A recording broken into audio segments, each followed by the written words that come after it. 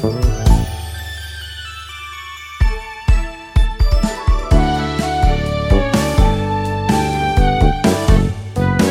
everybody, and welcome to RPG Cast 557 for the week of September 26, 2020. Chris is going to be hosting, but I'm kicking things off for the start of the show. Hello, everybody. Why didn't I kick it off then? Because I'm awesome. You are. Anna is awesome. Anna is awesome. Everything she does is really great. Anna Apparently, I have awesome. a whole fan club on the podcast. So even a foul ball is better than a strike. They have all been inducted as honorary members of Soft Paws, my fan club. So, hi, Chris. No, you can't you're not Soft Paws anymore. You have a Soft Paws. No, Soft Paws is the name of my fan club. You have a Soft Paws kitty. I have a character named after me in a book, but you have a Soft Paws kitty. I need to get artwork a cat of Soft Paws. You have a She's cat awesome. with no claws on one of her paws. I guess that is a soft paw. She's like the definition of kitten Soft Paws in the Antonio Banderas cat movie. That was Puss in Boots. Yeah, she was a declawed cat. Remember? Funny. That was her thing. Oh, okay. Then she could pick locks without being noisy. Or she couldn't pick locks because she had no claws. I but you know have what I ever mean. seen that movie. Yes, you have. I watched it with you. Okay. I remember nothing about that movie. Well, there's nothing to remember. Okay. Oh, surprise, surprise. I've seen that movie a million times because Puss in Boots is one of my favorite characters ever. And yeah, Kitty Softpaws was voiced by Selma Hayek. Oh, cool. Who isn't that the lady who's usually in movies with him? With Antonio Banderas? So. Like the band, that trilogy with the name I can't remember. Yeah, never mind. It doesn't matter. What? But yeah, there's a trilogy of 3 movies. Johnny Depp's in one of them. Never mind. You're talking like I think it's like Desperado. No, it's called the Bandisto, the Bandman, the. Okay, moving on. Hi, Kelly Ryan. Hello. All right. My kitten is no longer destroying my office, so I'm good. Yes, Alice was wreaking havoc during the pre-show. Cat Alice, not British Office. Yeah, not British Alice. If you are joining us Saturday morning at 9 a.m. noon Eastern at twitch.tv/RPGamer, you're missing things like us complaining about our cats. And also in the background, Nathan Harrivan. I'm here. Did I pronounce that right? Haravan. Haravan. I'm sorry. I keep thinking Haravan for some reason. Like Caravan, but with an H? Yeah. The Dodge Grand Caravan. Old D&D character I used to play, so the pronunciation doesn't matter. Points are made up, and the pronunciation doesn't matter. So at some point, in theory, we may have a Jonathan Stringer. Stay tuned. Well, you can tell us about Wasteland. Yeah. But before we dive into what Jonathan is playing, because it's on the spreadsheet, I'm going to jump into what I've been playing. So I finished Morrow Crystal H. Reviews up. Video review will be coming shortly. And so I'm like, well, I need something to play between finishing Crystal and jumping into something else. So I booted up The Tourist, which is a game that Chris bought me for our anniversary this year. I did? You did. Remember we went on... Right, so, yes. Normally what we do for our anniversary, and it's a really dumb thing. Because we forgot our anniversary one year. I think our second anniversary. Yeah, and we're like, oh. So, yeah, we went to like Costco after church, and one of the people said to me, oh, you getting massage chairs for your anniversary? And I was like, oh, crap, it's our anniversary. And then I guess someone else met Chris in a different section of the store and was like, oh, you getting steaks for your anniversary? And Chris was like, let's go to Best Buy. Yes. So we each met each other and we were like, did you remember it's our anniversary today? No, I didn't remember it's our anniversary today. Good, me either. Let's go to Best Buy. Oh, that's sorry. I missed. I was killing things in Hades, so I missed the thread. Yes, I also forgot. And I said, oh no, it's our anniversary.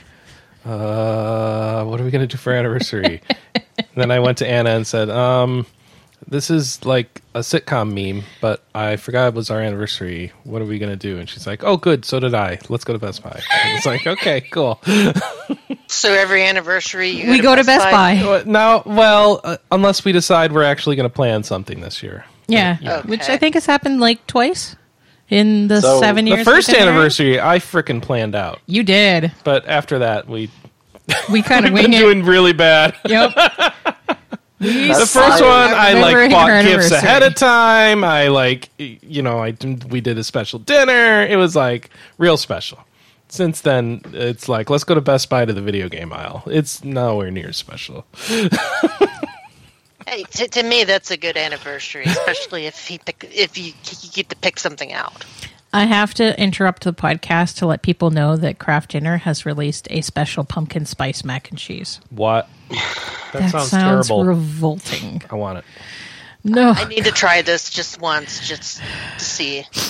Anyways, now that we've reached peak 2020, I played The Tourist. And I kind of liked it to start, and it got progressively more difficult to the point where I'm not liking it anymore. So I'm probably going to stop playing it. I think it's going to get 5-hour ruled. What was The Tourist? I've never So heard of this. it's Wow, people like it though. yeah, no, surprised you it don't. reviews extremely high. So it is a game. It's a Zelda-esque, but without combat. So you kind of go from island to island, figuring out what the heck is going on with these ruins. And in the process of doing that, there is a million other things to do. For example, you go to one of the islands and you can rent shirts. And so one of the shirts is a dress shirt. It lets you go into the club, and the club has some quests for you to do. One of them is a soccer jersey, and so you then can go to people that like soccer and play games with them. One of them is a wife beater, so you can go to the guy who really likes exercising and do mini games with him. But yeah, the central premise is you're going around these 8 islands, trying to figure out the secret behind the ruins. And so there are 4 light ball things you have to get, and there are bosses you have to conquer to get them. I don't like any of the boss fights. They are boss, air quote, fights. They are kind of all timed, and therefore I am terrible at them. So Yeah, it sounds like a neat story, but kind of a boring execution. yeah.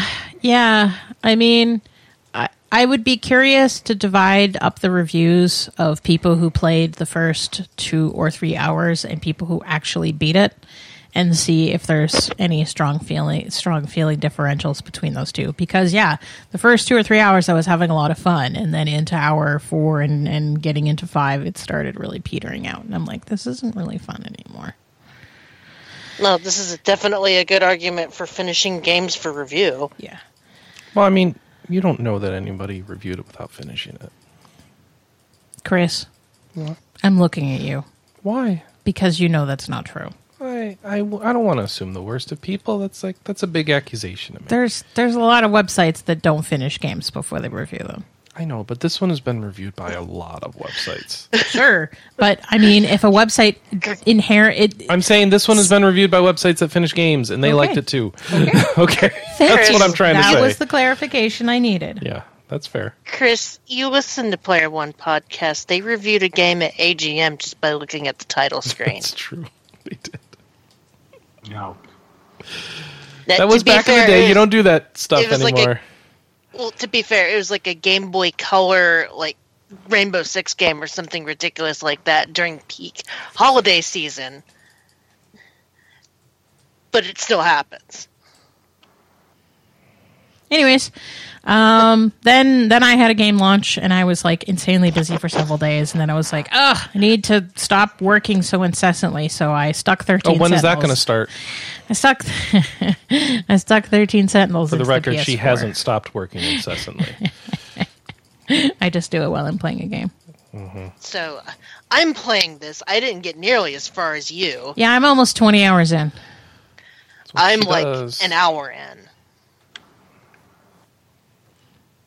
So that game. So how did I say this to my friend? I was talking to my friend on Telegram, and I'm like, I never thought I would enjoy a game where I have such little idea about what is going on, and I can't wait for more.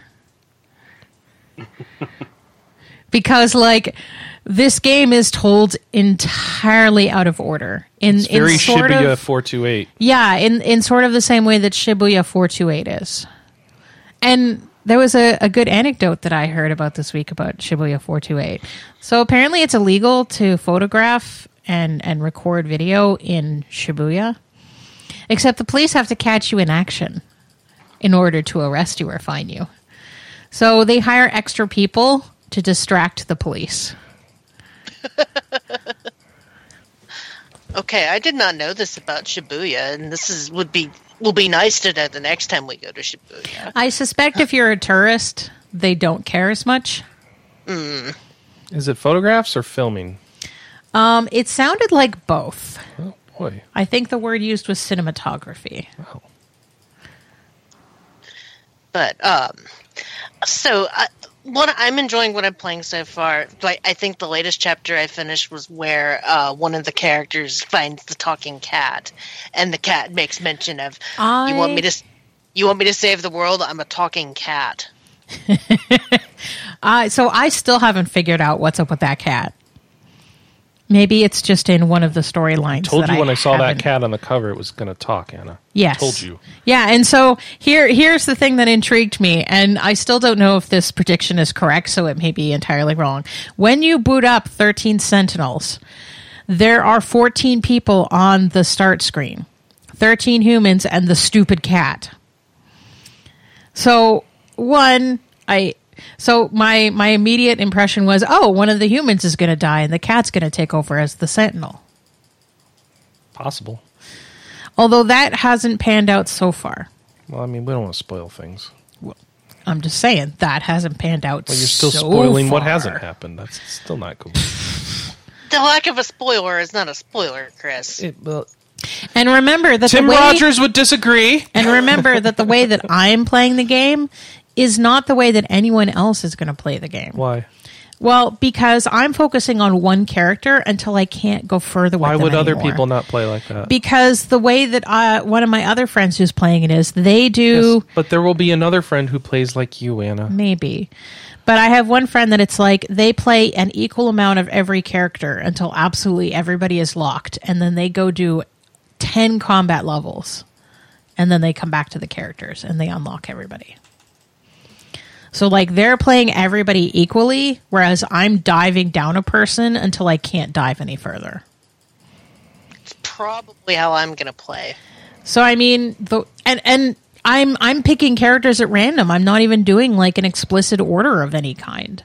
So, just because I happen to pick one character and dive down them doesn't mean that that's information that Kelly's going to get in the same order as me.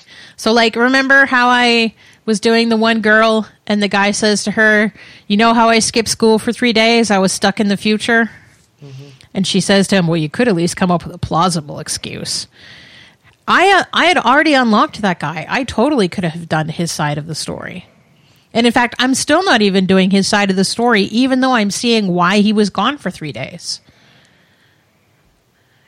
Because I'm doing the story of the other person that's with him.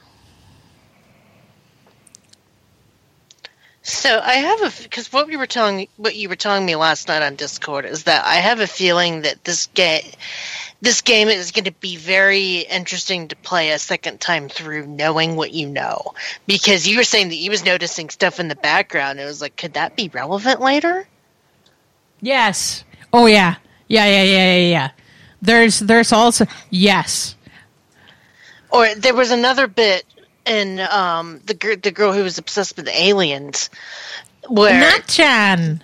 Yeah, one of the guys gave her the VHS, and then there was like, "Are we ready? Okay, let's go to the room and talk." And it's like, oh my god, I'll bet you actually get to go see what they talk about later.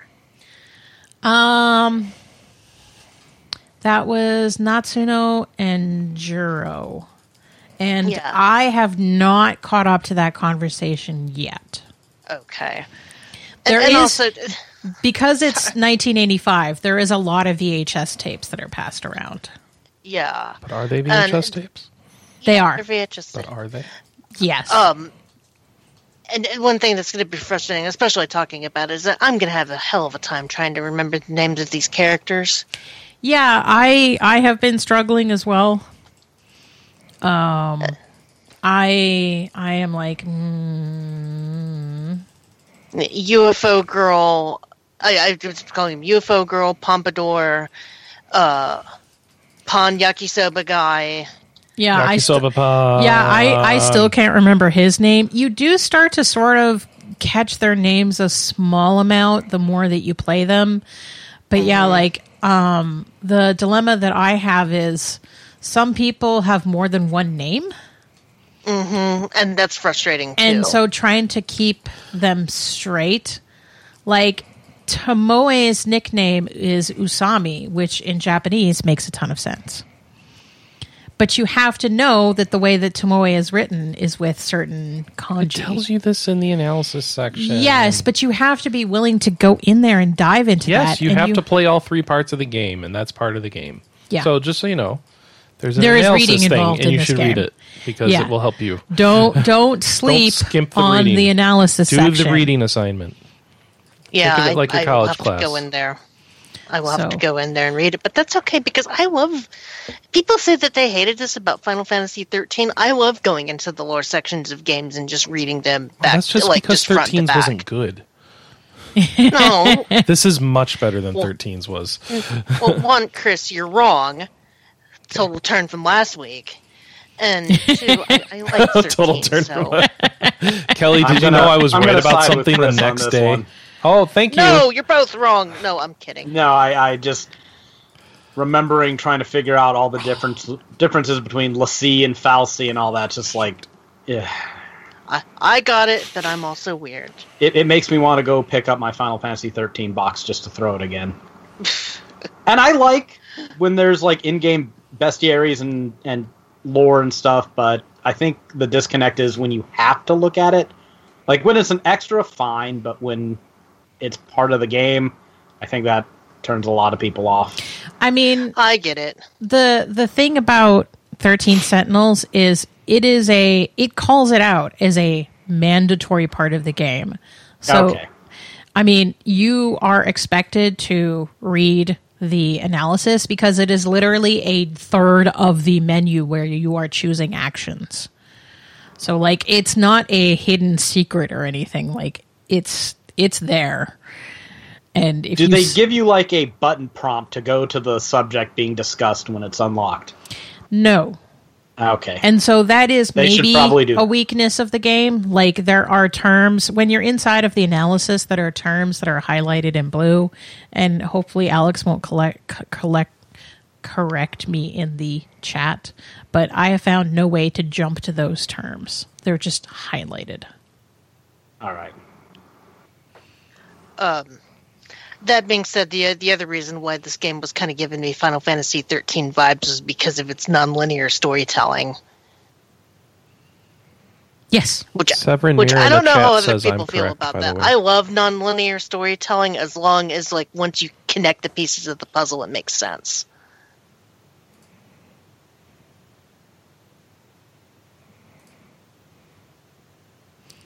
So, yeah. What else have you been playing this week, Kelly? I picked up... Oh, sorry, I'm blanking on it now.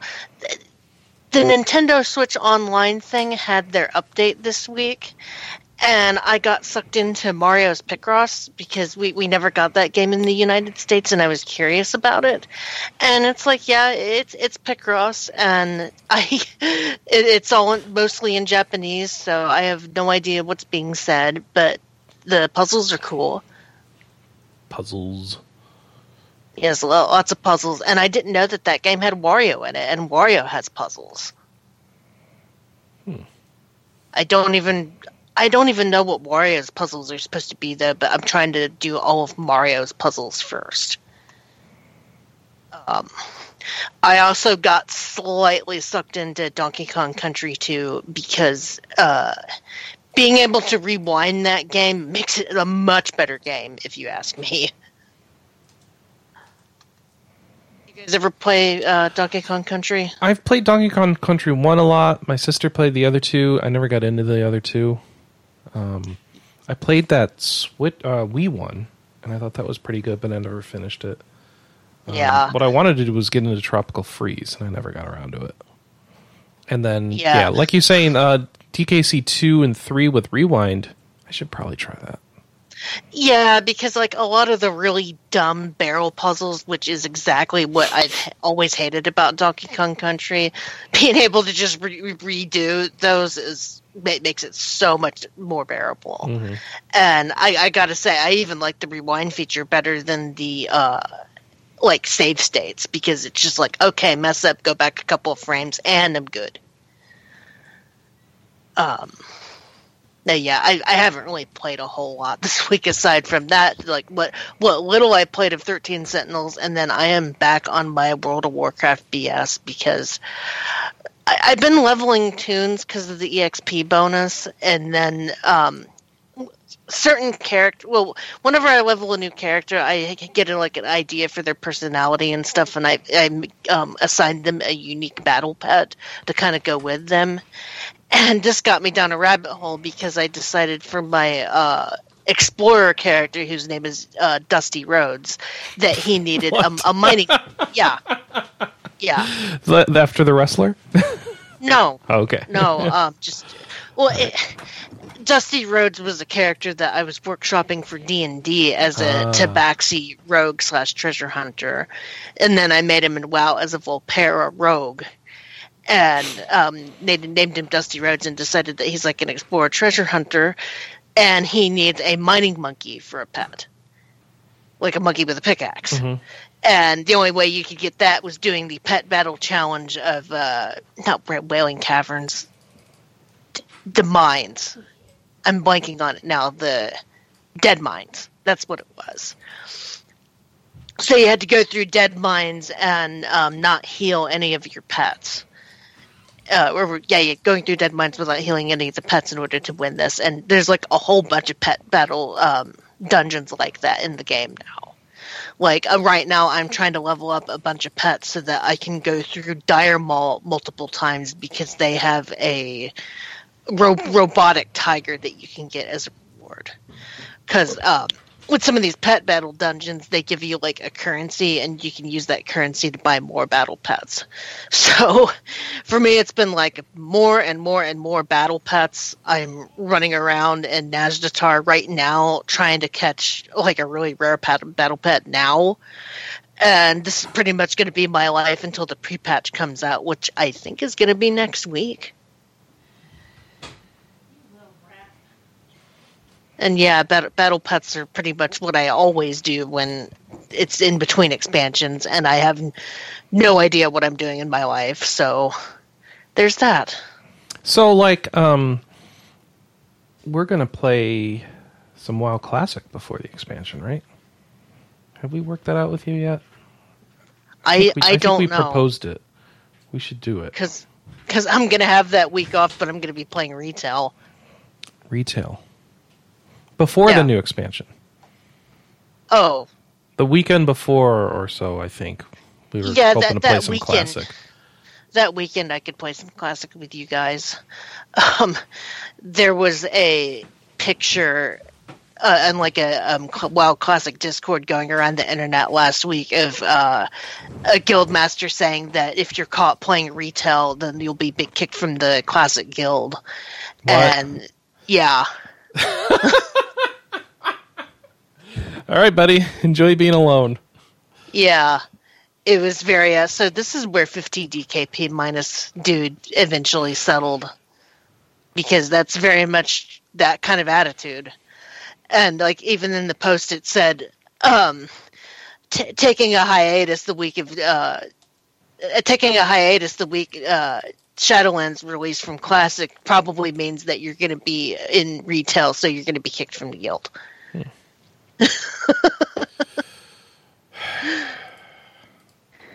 Yeah, people take Classic a little bit too seriously, if you ask me. Yeah, a little bit. Just a little bit. But yeah, that's pretty much all I've been playing this week. I don't know. I want to get more into 13 Sentinels, but because the story is very complicated, I want to make sure that I'm paying proper attention to it, and that's why I haven't played it that much this week, because I've been very tired and very distracted all week. Aww. So I plan on devoting a lot more time to it next week. So I've enjoyed watching Anna play 13 Sentinels. The story is pretty good from what I've seen. It makes no sense yet, but it's cool how it's doled out. And I'm sure it will make some sense eventually, and there will be a big Kingdom Hearts timeline style explanation somewhere that will actually make actual sense. I've been playing some Hades. I finally got into a game. Finally. It took forever. So I've heard a lot of good things about Hades. Yeah, I've been... I guess I've also been playing a little Path of Exile, their new expansion. But for some reason, that's not catching me. But Hades, I gave a try, and it feels so good. So I have not played any of the early access of Hades. So this has been out for like a year, right, in early access. So my apologies if I'm retreading ground that you well know about. But I've been playing some Hades, and this is a good roguelike. So you are the son of Hades. You want to escape from Hades, which involves, a roguelike progression through the various depths of hell up to the surface. And it's going to take a while, and you're going to die a lot, and you're going to progress your character and buy upgrades and get stronger and eventually be able to make your way out. And I'm terrible at the game, of course, because it's roguelike, and I have to get good at it.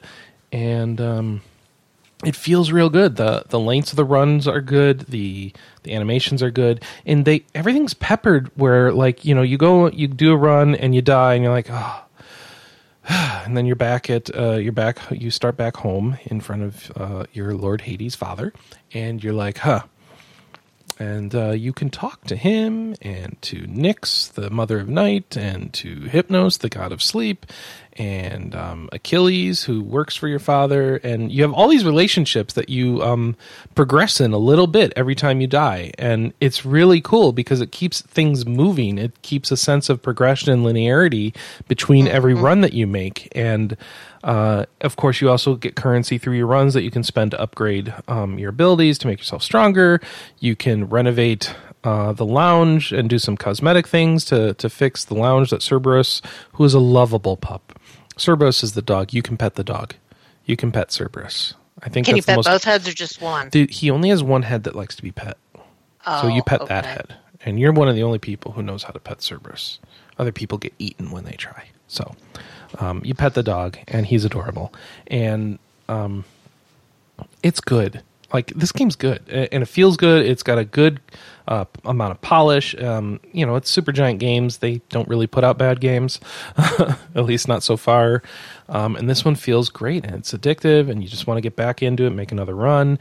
And what I unlocked last night after dying, they said, hey, you're a god. You could just go to the menu and turn on God mode, which adds a new element to the game that says, like, hey, as you die over and over and over, you will gradually gain resistance to all damage, and you have to die to gain that resistance. But basically, it adds this whole mechanic where, if you keep sucking and you're really frustrated because you like this story and want to interact with these characters more, but the play is just too hard, you just turn this on and you'll gradually just, even absent of collecting currency, just dying will make you stronger gradually enough that you can make better progress through the game. And turning it on, I doubled how far I was able to get. I'm still dying. I still have to get good. I still have to earn currency and unlock things. But it made the game feel like, oh, this is really hard, to oh, this is easy hard. I can do this. And I just love that it's in here. And obviously, if Anna were to play it, she'd be turning this on, and because that's how she likes to play the games. She likes the easy mode, and I think I'm going to leave it on. What you're talking about is exactly why I bailed on Enter the Gungeon, because I was loving the crap out of Enter the Gungeon, but there was no compensating for suck in that game at all. And I eventually just hit a brick wall where it's like, I can't move forward and I can't upgrade anything because I'm not moving forward. I'm not having fun with this anymore. See, and even without God mode, you can still upgrade things without moving forward, because you're going to get currency all the way up to where you were that you can't get past, and you will be able to make progress. Is there also shortcuts? I have not. I don't know, because I have not beaten the first real boss. Okay. So I beat what I thought was the first real boss, but no, they're kind of a mini boss. So I'm actually stuck on the first real boss with a name and a life bar and everything. So I will let you know after that if there are shortcuts. Because that was the bit that was also frustrating me about Enter the Gungeon. Was like, yeah, there's shortcuts, but you have to like play perfectly and get items from playing perfectly in order to unlock them. And to me, that's just not fun. I'm wondering, like, if I mean, honestly, it takes so little time to get to the first boss, especially as you get stronger, that I wouldn't be surprised if this is more of a Binding of Isaac style, where you're not meant to shortcut through, you're just meant to sit through the whole thing. And so I also played through Rogue Legacy, and that sort of felt like that too, where it was like one big castle, but you could kind of go anywhere into it, and the whole point was beating bosses. But the progression still felt like forward progress, not one step forward, 3 steps back, or a bell curve with like a very sharp uptick, like Enter the Gungeon. My husband and I talk about this a lot with roguelikes and randomly generated stuff and progression, and how hitting the brick wall or resetting your entire progress just feels stupid and dated.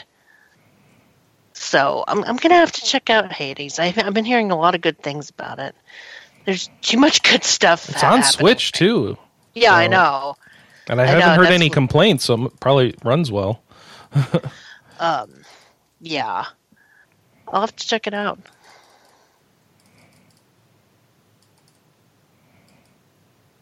Sorry, I just unlocked the shield, and it's really fun. So you unlock weapons too. So I've got you can choose different weapons each time you go down in, and I'm playing it on stream right now if it's not clear. So anyway, Haravan, what have you been playing, or did we talk about that and I missed it? Because no, still haven't talked. I haven't been really getting into that much in terms of new games. Well, what have you been guiding then? Oh, Witcher 3, still updating Blood and Wine. I always forget, like, when I take a break from The Witcher 3, how good the storytelling in that game is. Like, just with all the side quests. I don't think I've seen a game do side quests better than The Witcher 3. Ever. And it's kind of a statement, but I think I'm going to stand by it. I also am starting up a new playthrough of Dragon's Dogma, because it's been about a year and a half since I played through it, and love that game to pieces and absolutely have to play it again. I have a friend who's following one of my guides, and he really wants me to start a stream so he can just follow my stream. So I might do that. Might try to get some people to play through it simultaneously and see if I can lead them all via video to a satisfactory conclusion. I heard that there's a Netflix series for that game coming out. There is. I've watched the first 3 episodes, and how is it? Oh no! Is it just an anime or something, or what's going on? It's only 7 episodes, so it's really short, and each episode is named after like one of the 7 deadly sins. And it's trying to do way too much in too short of a time period, and they want to make like each episode have a bad ending based around the sin it's named after. But I mean, they're like 22-minute episodes, and they don't always do enough to earn that ending. So it's it's just depressing. I mean, not even. It's just kind of stupid. Because but if they all have bad endings, what's the point? Like you. You'll watch for 15 minutes, and it'll have a normal progression, and then they have to, like, rush to the swerve to get to the bad ending they want. What? Just to let you know how much, people suck. And it's like, great. Okay, I mean, this would have been a better story series. in 3 episodes if you'd actually set it up, let us get to know the characters, because now you're just, doing a 180 on the story, and you tried to set it up a little bit, but not nearly enough to achieve what they want to. And it has that horrible, like, 3D berserk anime style, which, yeah. I mean, half the time I'm watching it, it's okay, and then the other half of the time I'm like, I absolutely hate this. So it just depends from scene to scene. And there's a lot of, like, gratuitous nudity and gore that wasn't in the base game. Not necessarily they're going for the HBO audience. But, I mean, I guess they're trying to, but again, they don't set any of it up enough so it just comes out somewhat childish. Are you saying they don't even earn nudity? They don't. I don't know that you have to work that hard to earn that. That's no, you don't. It makes Goblin Slayer look refined. Okay. So I don't know what that is, but I will take from the context that is a low-tier nudity anime. Well, I mean, I'll let you look it up on your own. No, I'm going to just not look it up. I actually like Goblin Slayer, but it does have some gratuitous nudity. There you go. It's like, I'm on it. I do actually recommend Goblin Slayer, but not the Dragon's Dogma Netflix, from what I've seen. I mean, if you want to... No, I'm good. You want to make a judgment for yourself, you can probably watch it in 2 hours. I'm good, thanks. So, thank you. Not 2 hours. Thank you. Thanks. I'm good. I'm thanks. And yes, I'm also playing Saints Row the Third Remastered. You are, which I thought was weird. Like, that's from last year or the year before, right? I think it came out this year, didn't it? Oh, I can't even... What earlier year is year? it? Like, I don't know. It's COVID. You tell me. I want to say that earlier this year. It's one of the best remasters I've seen this generation. I mean, they really put in a lot of work. They revamped all the lighting, and it doesn't look quite up to snuff for a PS4 game, but it looks way better than it used to. So, whoever did this remaster, they deserve to do more of them. Not quite Blue Point Games level, but still really good effort. And just out of nowhere, Saints Row the Third gets a remaster that's really good, and you're like, out of all the crappy remasters and shameless low-effort ports we've seen, this is the game that gets special attention and effort. I'm not complaining, because I really like the game. You seem to like it, so you're happy. I love Saints Row the Third. I absolutely adore it. I adore it so much that I'm playing an imported UK version of the game so I can get all the trophies again, because I have priority problems with my life. So It's okay. this will be my 4th platinum of Saints Row the Third. I have no shame and no regrets. That could be our question of the week this week. What game do you love so much that you could play it multiple times and never get bored? That's actually not a bad one. Because that's how I feel with the Disgaea games. I'm playing through Disgaea 2 right now, and I'm still having a blast with it. I like it. So yeah, that's all I've really been playing. I tried to mess around with some more Atelier Ryza, but not catching you. I mean, I played it when I was tired, so I wasn't really doing much except running around and picking up components and whatnot. So not really, but I didn't really give it a fair effort.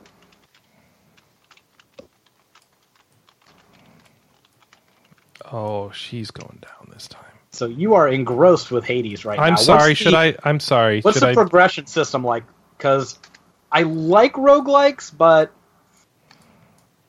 I tend to like them more towards the Rogue Legacy end of the scale. There's lots of progression. And I was telling you about God mode, right? So even dying is a form of progression if you turn that on. So you... how to explain it? So you are going to collect... Your main currency is darkness, and you get little crystals of darkness as you go through your runs, and then you can use that to buy up like intrinsic upgrades to your character, like recovering health as you exit a room, or increasing the power of your backstabs, or buying an ability that lets you revive once per run, and stuff like that. And you also collect keys that you use to unlock weapons, like this kick-ass shield I have now that's blocking all the attacks from this boss, which is something I couldn't do before unlocking it. You can also use those keys to unlock additional upgrades, which I have not yet collected enough keys to do. So there will be new upgrades for me to spend darkness on as soon as I collect enough keys to do that. You also get currency within the runs, so you can... As you finish a room, you're either collecting the permanent upgrade currency, or you're collecting an upgrade from one of the other gods on Mount Olympus. So like Aphrodite might help you out, or Athena or something. And they have different style. Each of those gods has a different style of upgrade, and that you can, within a run, you can meet that god it'll select from like a pool of gods, and it's like, oh, this run I'm going to have access to these 3 gods. And so you can choose as you're going into a room, like what sort of upgrade am I going to get when I finish that room, because you'll have multiple paths and you'll see the icon be like, okay, I want to level up the Aphrodite relationship this run, and then I will have boost that effect from her thing, which and so you can kind of choose how you're going to upgrade your character within a run. So you have your permanent currency, you have your within a run upgrades and currency and equipment increases, and then you have you literally find ambrosia. Is it ambrosia nectar, I think? And you can gift that to people and increase a relationship with them. And when you do that, like I just gave some to my dog, and he gave me his collar, which you can choose like to wear those items that come out of relationship upgrades as like another source of upgrade within a run. So like I can put that collar on, and it's gonna. Well, I haven't looked at what the collar does, but like I have my mom's cape, and that increases the damage I do on a backstab. And so that I have equipped right now. So I could choose to take that off and put the collar on and get whatever effect that has if I wanted to in the next run. So that's another area where you can customize. And then those items, the more runs you run with them on, they get stronger. So that's another way you can upgrade and progress. So does that somewhat answer your question? I hope. Yeah, a good bit. Okay. I mean, I just... There's lots of upgrades, and there's God mode, like I said, which starts giving you... What? Oh, I beat her. I was like, how can I be dead? All right. I like roguelikes where I can run into a wall repeatedly and still make progress. Yeah, you will make progress. You just saw me make progress on the stream. So, yeah. If you're watching the stream at twitch.tv/RPGamer. I am. Also, there's all these story things, and that's progression too, in a way, because you're like learning more about backstory and what's going on and why you're running away from Hades and all sorts of cool stuff. So it's really well done, and it's all like voice acted too, and yeah, it's good stuff. I think I'm going to wait for that game to be on PlayStation 4 because I love my trophies. Is it not on PS4 yet? So it's just Switch and PC now? I think it's just Switch and PC. I could be wrong. If I'm wrong, I'll buy it right now. But I don't think I'm wrong. That's fine. You do what you want, man. What are we doing? Use the fountain. Okay. Use the fountain. And, yeah. Is it time for news, Kelly? It's time for feedback. Time for feedback. What's the feedback? One moment, because I can tell. Yeah, I had like a dozen windows open. All right, we had a question of: are you going to pick up 13 Sentinels Aegis Rim? Why or why not? Playtime, Platinum. I'm telling you, that says playtime. It's Platinum. It says not even on my radar. Looked at footage. Definitely not interested in the combat like that. Aw. Okay. Shaman says we don't need to judge. They're just wrong. Shaman says, I was interested in 13 Sentinels, but lack the system for it at the moment. Oh, he doesn't have a PS4. Okay. We'll look into it when I get an inexpensive PS4 for Persona 5 Royal in a year or so. Okay. So he's got a plan. All right. Fun fact, the only major reputable retailer who had the game in Canada, Amazon, listed the game for $92 and never got around to fixing the price. So anyone who goes physical on it is getting double screwed. Wow. That's terrible. Let's see. Featherhoof says, question of the week, I am a little financially tapped at the moment, and honestly haven't even heard of the game until y'all brought it up, but I am honestly interested after looking it up. So my answer is yes, just not for a bit. Adding it to the ever-expanding wish list. Well, there you go.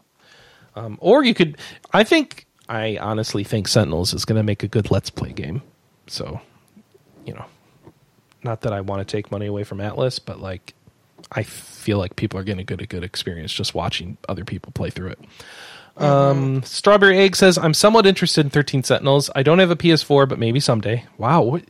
We need to I guess we need to do some contests for some PS4s, or do people just not want them? How do so many people not have PS4s? That's the JRPG console, Like, how do you not have...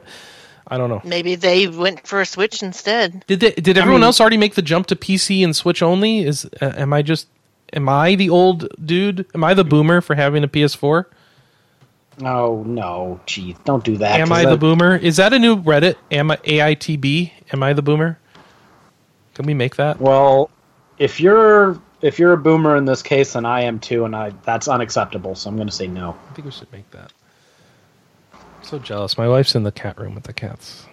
They're playing with her. All right, sorry. Anyway, I have cameras up. I'm spying on my wife. That's really creepy. All right. Strawberry Egg says, I'm somewhat interested in 13 Sentinels. I don't have a PS4, maybe someday. To comment on the Mustelids discussion in this episode, I can only speak for myself, so we were talking about ferrets and stuff. But the 2 ferrets I've had have been healthy. Joppy had an adrenal gland problem. Wait, that means they weren't healthy. But he lived until he was 7. Okay, so he didn't die early. All right, fair enough. Zangy is still quite lively at the age of 6. The 7 to 9 average lifespan can be sad if you're used to cats and dogs, I imagine. So, I mean, but that doesn't mean they were healthy. That just means they were sick for an extended period of time. Well, but they didn't die real early.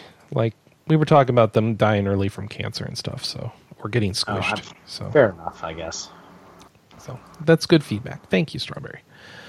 All right. So the question of the week next week is going to be, what game could you play over and over and over and over again and not get bored? I feel like we've had that. Yeah. But I know, but it's a fresh take on the question. Well, I mean, the alternative is what's your must-have October release, so whatever. Yeah, let's do that. Let's do what you can play over and over. And then... Because, I mean, the fact that this is like, what, your 4th time platinuming Saints Row? That's like dedication. Although, to be fair, I platinumed Final Fantasy 15 4 times, and I do not like that game very much. Why? Because weren't you writing a guide? Yeah. Yes. I'm so sorry. I like what I've played of 15, and yet I can't get myself to go back and finish it. Then how much did you really like it? I know, that's what I'm wondering, but I'm a weird one. I have trouble getting myself to play anything at it sometimes. So unfortunately, 13 Sentinels only has 1 trophy list. Much shame. So I guess I'll only buy it once. Some games have multiple trophy lists, and there's no... What does that mean? Reason why? Why would it you means have more trophy lists? Different versions of the game can have their own trophy list. Well, what are the other versions? Like other regions, or like from other regions, or just on other? Why were you going to do that? Why would you do that? Trophies. Huh? And that seems like a good game to replay. Like, for example, in other languages. Gate. No, sometimes they just have a English version on other regions. Like, if you buy the EU version, it's probably going to be in English, like, almost guaranteed. And some games, I think, what was it?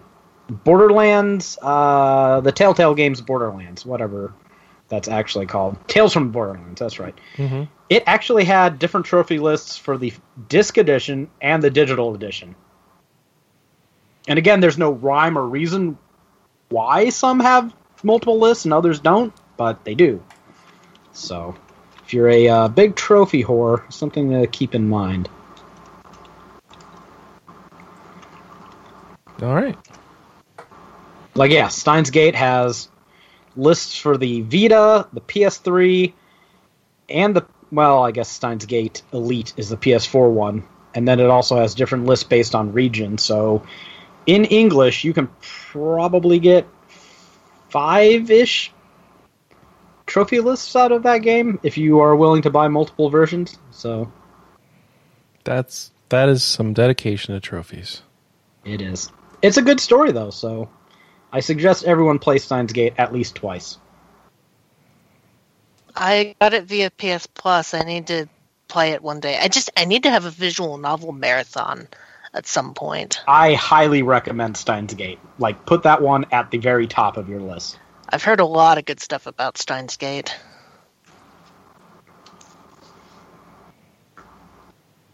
All right, I think it's time for people to hear about our editorials and reviews for the week. So, we've got a Final Fantasy Crystal Chronicles Remastered Edition from William. Gave it a 2.5, mainly knocked the multiplayer, which I've heard is like awful in that game, as well as the load times and stuff. So, but isn't that was the whole point of the remaster, was to fix the multiplayer? And somehow they broke it again. Oh, Square. Yeah. So we've got that. We've got a Mario Crystal H review from Anna, Yay, which Anna. Don't read this review at work or anywhere that would Just you don't would get read in this trouble review. with. It's No, not for read it. your young virgin eyes. Read Anna's review because she writes good reviews. The positive of this game, she did say that there was lots of boobies. So there's that. Wait, what game are we talking about? Moero Mario Crystal H. Crystal H. It's one of those dungeon crawlers where I you know, power I up the know. girls by taking their clothes off. Yeah. So you can check that out. We've got a very Yes, there's positive, multiple of those games. Yes. Unfortunately, I kind of need to stay in my relationship, so I think I'll pass on that one. Yeah, don't So read a we- review in a relationship. Like, Atelier Rise is about the limit of what I can get away with. Maybe Senran Kagura, but I think those Moro games are outside the realm. This is why you need a Vita or something so that you could play in your own privacy and I just kind of hide. do have a Vita, but I don't leave the incriminating stuff lying around. There was a really good joke back in the day about how guys will go through great effort to hide their porn stash. Like, they will make underground safes and they'll have passcodes, and then they'll just leave it in the VCR one day, and that's how they'll get caught. That would probably be how things ended for me. The real trick is to get a girlfriend or wife that doesn't care. I mean, I got one who plays video games. I'll have to settle for what I have. It's not all that bad. Pick your poison. I personally don't care. Yeah. Vaughn, you do whatever you want. Just do it in your own place. That's it. Just don't make a mess. Yeah. Basically. Goodness. In the meantime, we've got a 13 Sentinels Aegis Rim video review from Alex, who gave an excellent paper review it's a of it. really good review. Watch that video review. It's on our Yeah, YouTube, youtube.com/rpgamer, or is it rpgamer.com? I don't remember. I also don't know if you guys noticed this, but in the launch trailer for 13 Sentinels, they quoted us with the Yeah, I heard 4.5. from a friend that they used a blurb from RP Gamer in one of their ads. Yeah, that'll happen. Yeah, youtube.com/rpgamer. It's the top video up there in the uploads and video reviews playlist. Go check that out. Alex I does just a really thought good that job. was. I was listening to him. I'm like, oh, this sounds like a Digital Foundry video. This is great. Yeah. So thanks to Alex and Lofter and everyone who worked on that. We've got an Eldest Souls PAX impression. Eldest Souls. This is the first time I've heard of this game. Is this like a Elder Scrolls? It's Dark like Scrolls? I think it's a Dark Souls clone. But Our souls are darker and danker than Dark Souls. Ours are better. We have darker souls. But Pascal Tascaya wrote about this, says that the extreme challenge and level of mastery needed will truly give masochistic players a thrill, but that may prove too daunting for others. You could read the rest of it on the site. We've got a Magister PAX Online impression from Paul Scarelli. Choose your own adventure novel with the look of a card game. So you can go check that out. And then a No Place for Bravery PAX Online impression. Yay, I'm glad we got all the PAX Online demos written up. That's pretty good. Because I didn't actually ever get around to playing those. Yeah, and then we've got another Game Deck PAX Online impression. Ooh, another one. I wonder if it's the same demo we've played before. I haven't heard of any of these games. Game Deck is the one where you're a detective inside of virtual reality games. Oh, right. Anna liked Right. the premise, so we're kind of hoping that's going to turn out good.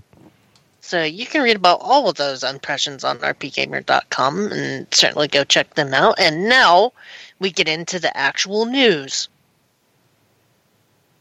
Chris beat me in. Wow, that's the worst news beeps I've ever heard. Yeah, All that's right, really let me try it low again. effort. Here we go. That's All right, just a dial tone. just go on to the news. He's I'm fighting We the need thing. Anna. What do you It's want from me? malfunctioning. I'm fighting We the need mini Anna boss. back. You need We- Anna we back. You're both- not getting Anna back. You don't deserve her. You get me. I do deserve her. You don't deserve her. I don't deserve her. That's for sure. Katara Fables was announced. Developer Very Twin nice. Hearts and publisher P-Cube Limited. It's an action RPG, and it is totally relevant to my interest because you play as a feline warrior who has been called to defend Paw Village. Wait, what?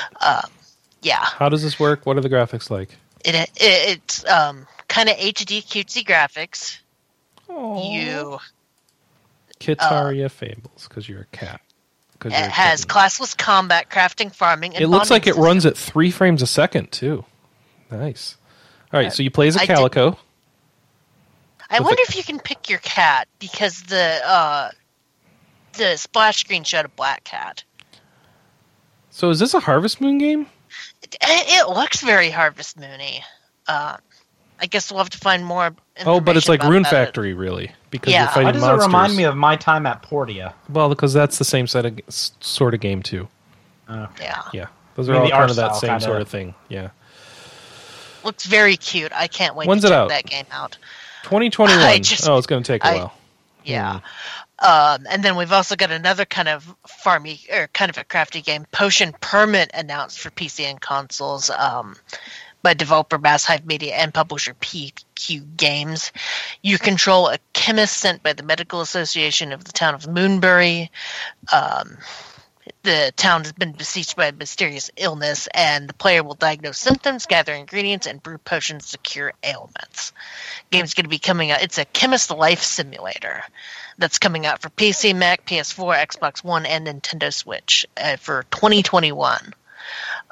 Ooh, you can brew game also looks poison to cool. give to people? I mean, potions, not poison. Yeah. I wonder if Gives there's an me an evil it run to through. say what? I wonder if there's an evil run through where you just poison everyone. Chris, I know. you're a monster. And then the huge news this week that got everybody talking: Microsoft purchases Oh, boy. ZeniMax Media, which includes Bethesda. That's So, right, everybody. Bethesda and Obsidian are now under the same roof. No game will ever work right again. But the joke that I've loved this week is that they bought the biggest copy of Skyrim. Todd Howard managed to sell Skyrim to Microsoft directly. Yes. Good job, I don't know Microsoft. how You I have feel the about studio this. that made Fallout 76. You've really succeeded.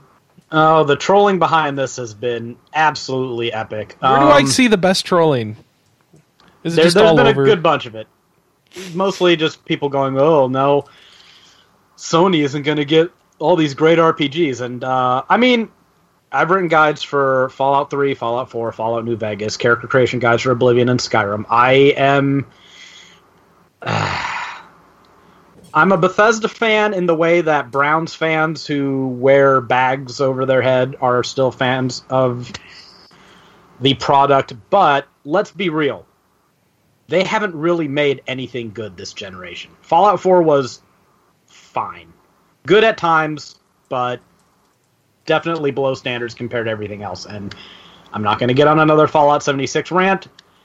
The Elder Scrolls has been completely absent, aside from online, which I found patently mediocre. Has it A lot of been people- 9 years almost since 11 Skyrim since came Skyrim. out?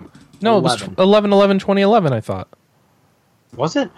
You're right. I'm wrong. Yes, it's been 9. Why do I think It was, 2009? it was all ones. Yeah, 11, Yes, 11, 11. you are correct. You are Okay, correct. so 9 years since Skyrim, which makes me feel so old. Because I remember when Skyrim came out, I already felt old because it had been like 5 years since Oblivion came out, and I remember was still sitting in the college demo at the for time.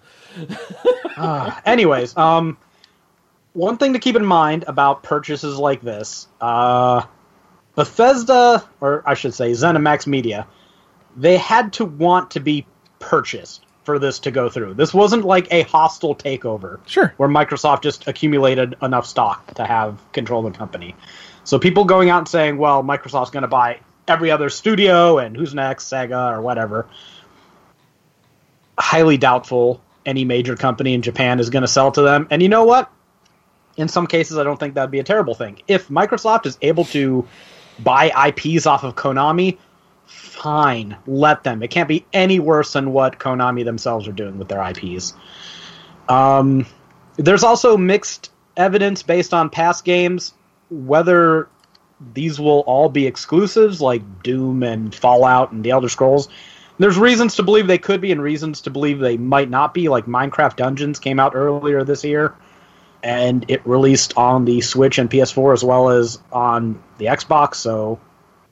Then again, as far as we know, Obsidian's new game, Avowed, is probably going to be an exclusive, so it could really go either way. We don't know at this point, and Microsoft has been pretty clear in saying that this move was done to bolster Game Pass, and I've been saying for years, and I'm sure anyone else has who actually hasn't already written Microsoft off, they need more RPGs. This last generation, in my opinion, was absolutely abysmal for first-party games.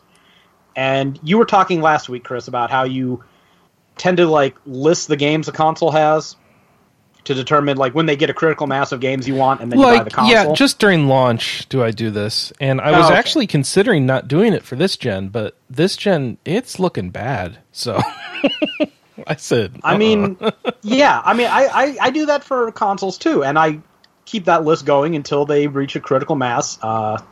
Sometimes I take shortcuts, like with the Switch. I love Fire Emblem, so that Three Houses did it for me. But with Xbox, they never gave me enough games to buy the Xbox One.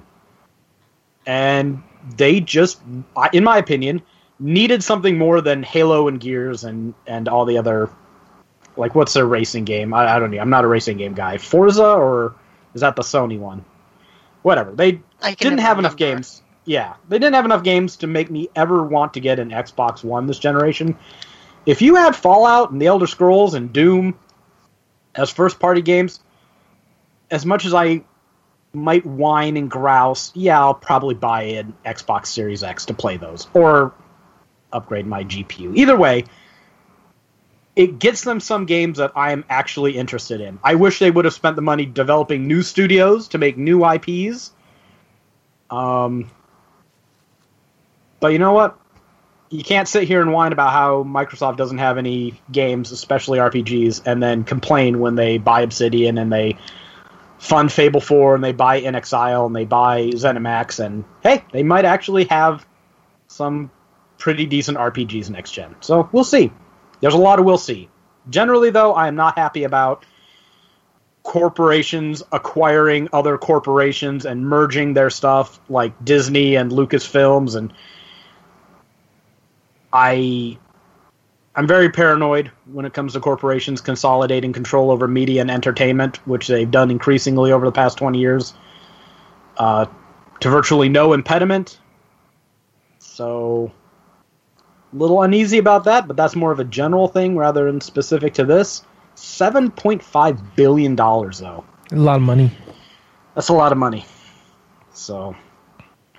we'll see where this goes. I've got reason to be pessimistic and optimistic. Well, not really optimistic, but a lot of pessimism mixed with some we'll see where this goes. What do you think Elder Scrolls Online lady's going to do at the next Xbox conference?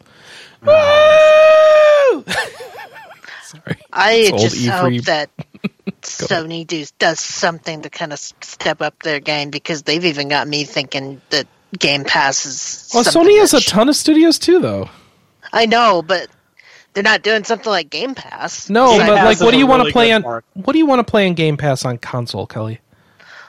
A lot of things. I think Hades is on Game Pass. No, I think no. Is it? A friend. I of mine have was Game bringing Pass. up- I will find out. A friend of mine was bringing up a whole list Asking of for a things on friend. Game Pass. Yeah, it's just the idea of Game Pass sounds so. Well, you know awesome. what's on Game Pass, Kelly? The Dark Crystal. Hades is not. Hades is not. Okay, I got confused. My Okay. bad. Disgaea 4 Complete is. Yeah, that's pretty good. Yeah, I love that game. No, it's just the fact that you sign up for Game Pass, you pretty much get an instant game collection. Yeah, Sony's kind of doing something like that with the PS4, but the day and date stuff. It's just, yeah, the PS4 one is just, hey, or the PS5 one is just, here's some PS4 games that we're letting you have access to if you have PS Plus, so you have something to play day one. I think Sony needs to do something equivalent, or they're going to get buried. Maybe. What's the over-under on seeing Game Pass on a PlayStation console at some point? Well, didn't I honestly don't so think Microsoft tried to bad. put game streaming on the Switch, right? So I think so. and I don't know why that didn't work out, but I don't think it's out of the realm of possibility. Nintendo has no clue how to do anything with online functionality. Mm-hmm. So, I mean, I can just blame Nintendo there. I don't know what happened, but I'm sure it was Nintendo's fault. I mean, yeah, Game Pass seems like a really good deal. And I detest streaming and prefer physical media, which, in case you're wondering, which is why I pre-ordered a PS5 instead of just upgrading my PC, because I want the actual piece of plastic on my shelf. So as much as I dislike the idea in general, and will probably just actually buy the games that I want on the Xbox Series X, hard to argue for $15 a month. Yeah. That Game Pass is a bad deal. I just don't like subscribing to stuff because then I have the pressure to use it, and I never know when I'm just going to get a kick on, I want to go play some Nier because they've got a new Nier game, or new Nier remake, so I want to go play the original, and then I'm sitting there playing this old game wondering, God, I'm wasting this $15. I should be using Game Pass. See, I was a Sega Channel kid growing up, and I remember buying very little games during that period because it was like I had new games every month to play. And now granted, that was 20 years ago, and games are much, much different now, but just the idea that you have access to a whole library for a subscription, but that's been the dream for a long time, is having Netflix, but for games for a reasonable price. Yeah, but I always think long term, and it's not even really intelligent or justified. I'm like, what if I want to be playing this in 10 years? I can do that if I have a disc, but if it's just on a streaming service, am I going to be able to do that? Okay, I'm going to say at this point, planning to play games 15 years from now is just an exercise in anxiety, because it's so hard to play the games that you have on your list today. Adding more for the future is... It's an exercise in anxiety. I don't know what to say the right thing to do is, because there's something to a classic game, right? That should stand the test of time, and having it physically means you can always play it. But the amount of not important games you're going to collect in that process is overwhelming, in my opinion.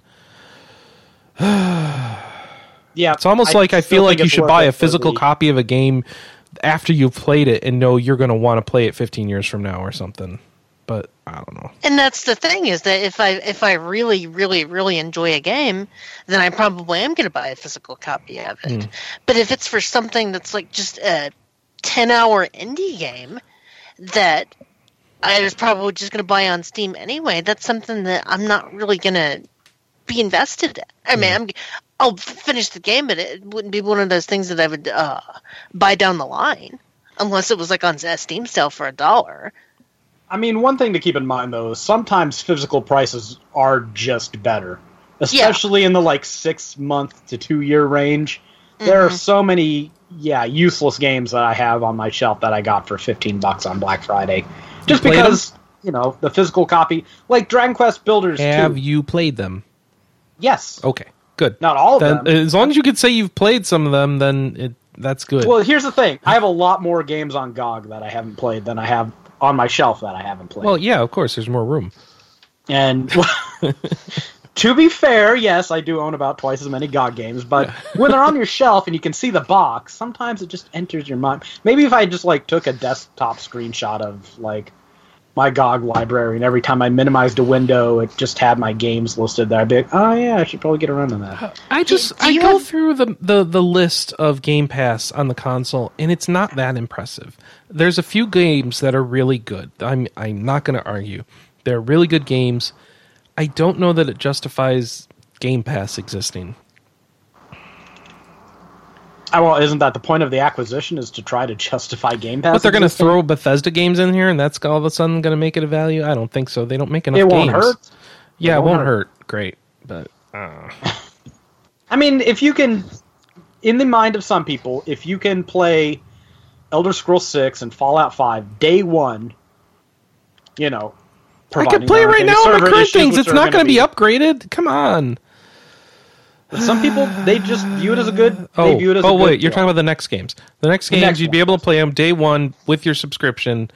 But like, $15 you could also like not spend $15 a month and just buy the games and spend less money overall. I mean, here's the thing that I think people are ignoring with this whole Game Pass. If you're spending $15 a month every month for a year, someone do the math. But it's a fair amount of change. That's a bit of money. That's enough to buy. Yeah, what, it's $180 games full right? price. Yeah. And what's the average attach rate on a console? I think PlayStation 4's is actually pretty high at like 11 games. So if you have a subscription to Xbox Game Pass for 3-4 years, you've probably spent more money on Game Pass, granted for a lot more games, assuming you play more them. Than a couple of them. I feel like if Game Pass's price went down and was replacing Xbox Live Gold, if those two things were happening, that would make it feel better. And like, I think they combined the two, didn't they? Yeah, but like that was the price is still high, right? It's like $15. I think. Yeah, it used to be $5 a month for Xbox Live, right? $60 a year. And here's a spoiler for everyone defending Game Pass so ardently. $15 is not its final price. This is a Dragon Ball Z episode. You have not seen its final form. It's going to go up. It is going to go up. Well, but then are they going to split gold out again? Because no one's going to pay $30 a year just to play online. Or $30 a month just to play online. They're not going to split it out. They're just going to use that as another thing they can say why they can justify how much it costs. Well, but that's no good then. That doesn't work. That doesn't work. People are not going to pay $30 a month just to play online. You think so? No, I don't know. I do not think so. I have no faith in consumers whatsoever. Like, I think consumers will give away everything. Also, because it opens the door for Sony to say, hey, online's free here. And they're done. That's all Sony would have to do. To start their own, like, to actually properly make an effort with PS Now. Yeah. And I think that's much more likely to happen. I don't know that I have faith in them pulling that off. I didn't say that they'd pull it off. I'd say they might try. Okay, they might try. All right.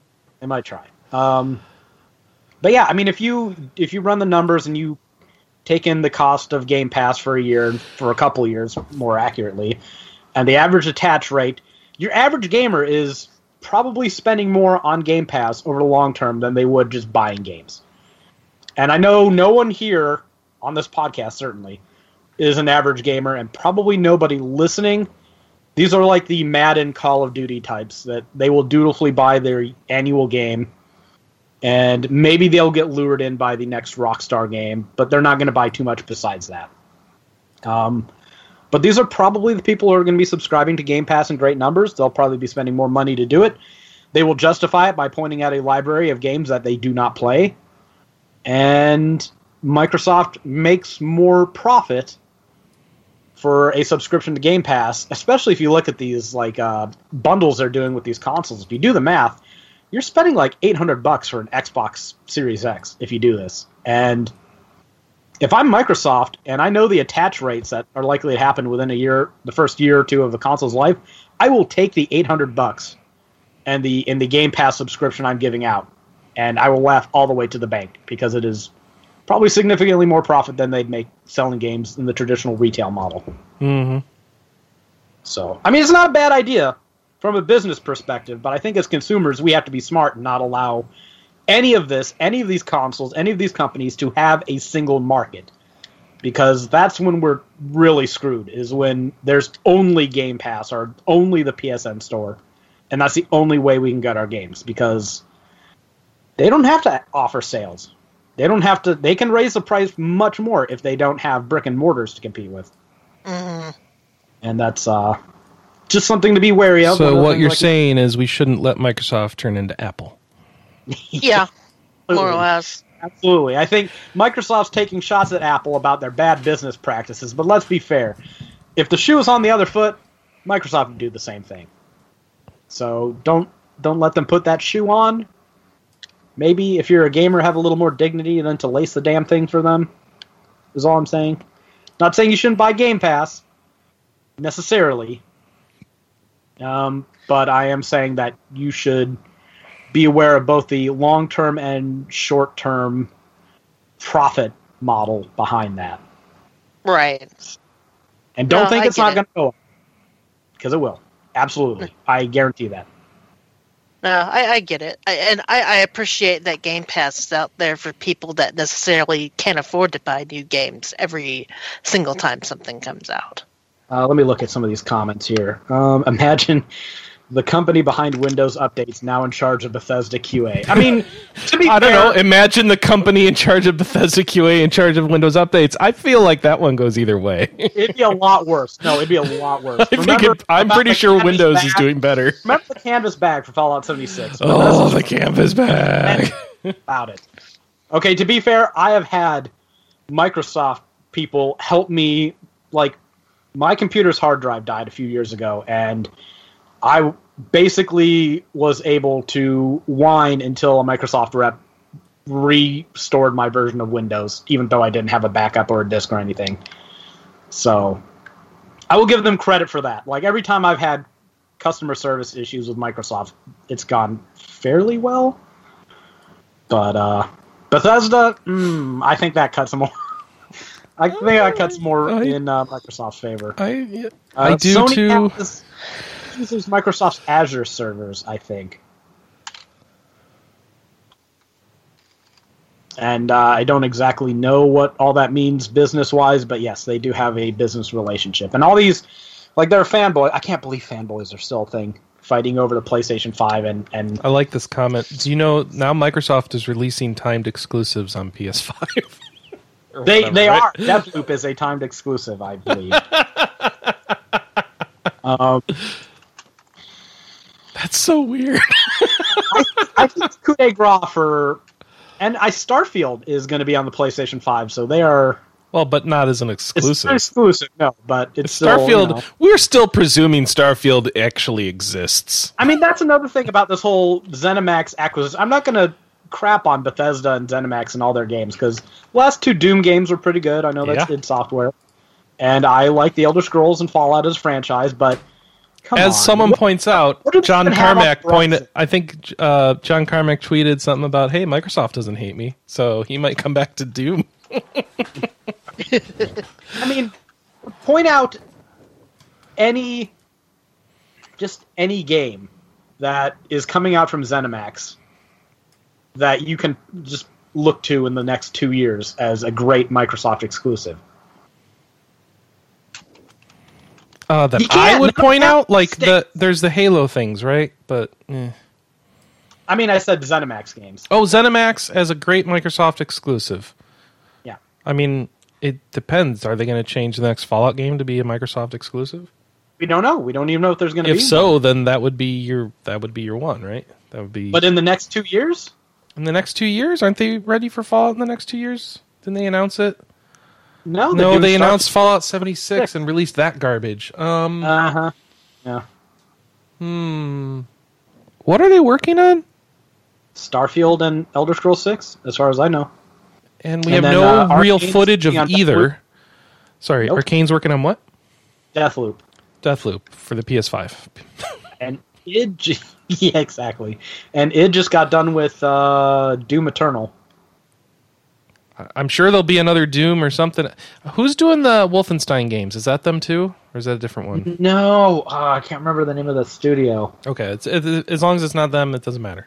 Yeah, but I mean, I think id still owns the IP, so I don't know how that works. So, I don't know. There's more questions than, like... But, I mean, that wouldn't be a megaton anyway, yeah. If you're right. just a devoted fanboy, I don't know what you're hanging your hat on, because there's more questions than... Oh, this image is good. I like this anything definitive. Oh. I knew Resetera would pay off eventually if I kept scrolling down here. A lot of the people I work with at Gamer Guides are dedicated ponies. Like, they absolutely love their Sony stuff. And that cuts one way. Wolfenstein was Arcane, says Severin. They love trashing that Xbox Series X design. I'm like, you know what? I kind of like ugly black boxes. Well, all I have to do is stand it next to the PS5, and that Xbox Series X design looks real good.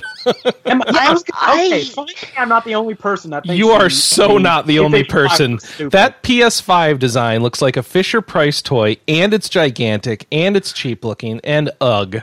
Just ugh. This is going to sound stupid, but go ahead. I hate consoles with curved tops because a lot of times when can't I stack it. set it in my it looks curved or something to me. Well, Or because it is curved. I mean, Well, it I like looks the tilted, Xbox like it's falling 360. over. It had that little warp in it when it Yeah. wasn't catching on fire. Because I set my games on top of my console, or like my game case on top of my console so that I don't lose it. And when they don't design it a perfect square, then it just falls off. I'm having to hang a whole nother shelf for this damn PlayStation 5. Like, there is no place for me How to about put suspending it it from the ceiling alongside your Atmos speakers? I don't want it to compromise my roof. Oh, okay. Well, that's good. That's a good point. The Yeah, integrity. you'll have a of it. hole in your attic. Good point. But here, as much as we all, apparently, I appreciate that I'm not the only one that hates the PlayStation 5 design, but imagine if they made a skin for it where, like, the outer white shell was textured like a tortilla, and then they had stickers for the interior. It's a PS5 wrap Supreme. Yes, you can make it look like a taco. Would you not buy that? Yes. I would I buy would a always taco. buy a taco that's that size. There's no question about that. I just don't want a video game console that's that size. It's a missed opportunity, but someone should make a taco decal for that. What did you call that, If Chris? you listen to this and PS5? decide to do that, I want 25% royalties. What'd you say, Kelly? What did you call that, Chris? The PS5 Taco Supreme? Yeah, PS5 Crunchwrap Supreme. I want that to happen. Someone's Someone's writing that down as a title. Someone aren't they? make it a Yes. thing. No, I don't skin my consoles just because I think that's tacky, but I would totally put a tortilla These images- texture skin on. Yeah, it's tacky, but come on, look at the PlayStation 5. Like, I just want to hang a curtain on it or something so no one can see it. So Microsoft didn't get TikTok, so instead they buy Bethesda. I don't know that those I mean, are actually related. good. But that's funny.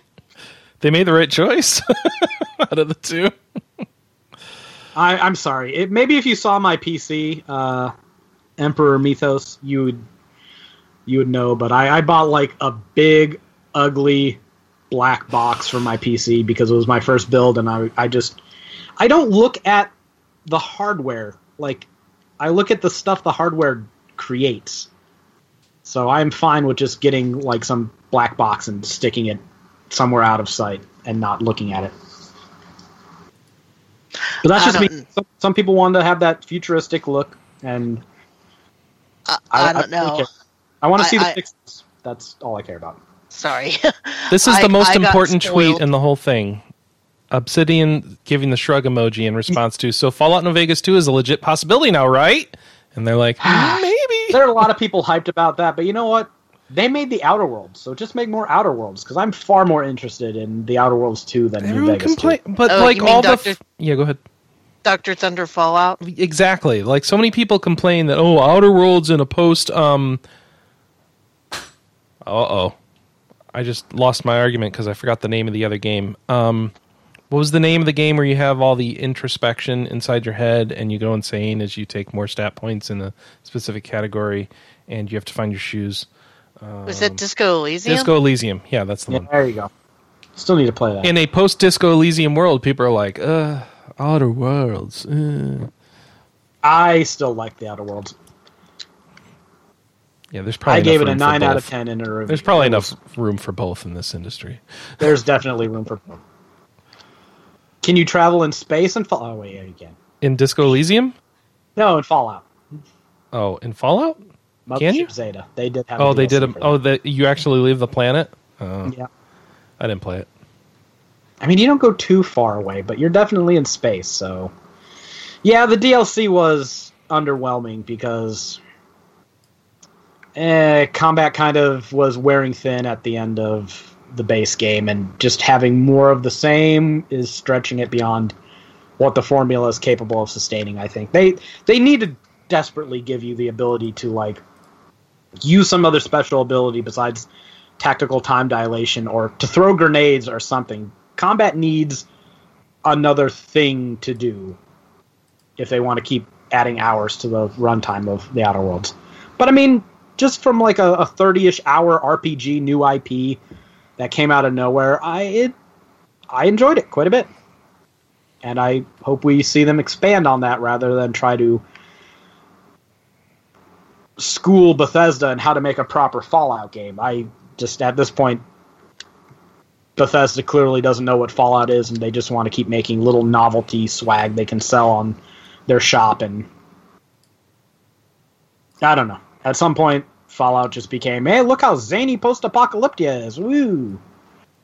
Well, it kind of always was that. It always was that, but there was always a... I honestly think when it turned into more of a first-person shooter, that's... You know what, never mind. I don't need to argue about Fallout 3 not being what I wanted, because plenty of people said it's what they wanted, so whatever. Sorry, I'm getting over it slowly. This whole conversation just derailed the news. Oh. We have more news, don't we? Yeah, we have a little bit more. A little bit more. All right, what are we doing? This isn't going to be a 3-hour podcast, is it? No, not at this point. It's going to go fast now. Okay. Yeah. You watch. I could babble forever about Fallout, so I won't. Go 5 Gigan Game Neptune Reverse is a new version of the first game hitting Japan. All right, let's go talk about Fallout some more. What the hell is this? This is the new mainline Hyperdimension Neptunia title? This is a new version of the original PlayStation 3 Hyperdimension Neptunia, largely based on the Rebirth 1 remake for the Vita. What? So they made the original game, right? Mm-hmm. And then they made Rebirth, which is Vita only. Mm-hmm. And now they're making a remake for the PlayStation. They're making a remake of the remake that's got the number 5 in it. Neither of them are really that old. They're old enough. The PS3 version's kind of old, but the remake isn't that old, is it? I guess, not a lot of people played the Vita version, and then they ported it to the PC, and at that point it was old hat, so I guess they feel like they need to remake it. That does make more sense. Okay. Somewhere this game has a small but very devoted fan base, which is why they keep making them. I mean, they're fine games. I don't think it's that small of a fan base, actually. They have cute little meta stories about how they pull down the fourth curtain all the time and wink at you about various dumb gaming and anime tropes. I enjoy that, but it has Dr. Mario in it too. This time, it's not such a great story and series that they need to remake the first game 3 times. I mean, I finally had to admit to myself that I cannot get through the gameplay to get to whatever funny story this game is supposed to. The series is supposed to have. The battle system in these games, these compile heart pieces of garbage, is just. Oh, I just used the word garbage, but it's garbage. It's garbage. These aren't good. No, they're not fun to play. Somebody likes them somewhere, and that's fine. It's like, just I enjoyed the fact that I could grind for a while, and I learned how to grind. I was playing at one of these other compile heart games, the one where you take the swords out of the gods and goddess. It doesn't matter, but because it's all the same, right? It's all do this terrible battle system and then click on story plot things and watch them. And then skip it because it's all just like I know I was okay in the story, but like the gameplay was so terrible. That's what lost me. Like I was actually okay with the story. It was the game. Like, what am I even playing? This is dumb. And like I can go watch a better anime overall. Like, and by better anime, I mean excuse me. I mean Fist of the North Star. I consider that a better anime. Like, so the bar's not high here. But if you are one of the 5 people that are interested in this, it's being developed for PlayStation 5 and is going to launch in Japan on December 17th. All right. Top-down RPG Ocean's Heart was announced. The announcement trailer can be viewed on our site. It is coming out for release on PC via Steam in early 2021, and it looks to emulate classic top-down adventure titles starring a young blonde-haired female named Tilia. Her father was kidnapped by pirates, and she goes to follow their trail in order to rescue them. There's going to be many locations to explore and solve puzzles. It sounds like that tourist game that Anna was talking about. Mm-hmm. And then TGS happened this week, and Square had I didn't even notice. I can't tell because there's been nothing, like almost nothing of any significance. But there was Nier Automata. That's something. Yeah, no, Nier Replicant version point whatever. Yes. The name of the stream was the We Have a Decent Amount of New Info special. That's genius. Yeah. Oh gosh, it's weird. Oh wow. I guess I should expect it to be weird, shouldn't I, with these people? I mean, it's Nier. They have like social distance tables with plexiglass. It's great. Oh, look at this. It's all subtitled too, so you can actually watch it. It is a series about a virus that destroys humanity, so let's be fair. They should take precautions. If you're into Nier, like... Because you're just poking irony at that point. They play into this stuff, so if you're into the fandom, I bet you this special is like right up your alley. One day, I promise, I will play the Nier games. I know I will. Yeah, I bought... Automata? Sorry, go ahead. Say it again? You never played Nier Automata? You never played Nier Automata? No. Okay. Okay. Gonna have to give you some shames there. I bought the Xbox 360 version of Nier, and it's like on my to play list. I just haven't gotten a chance to play it, and I find it weird that this weird little cult action RPG game has become like such a cult hit.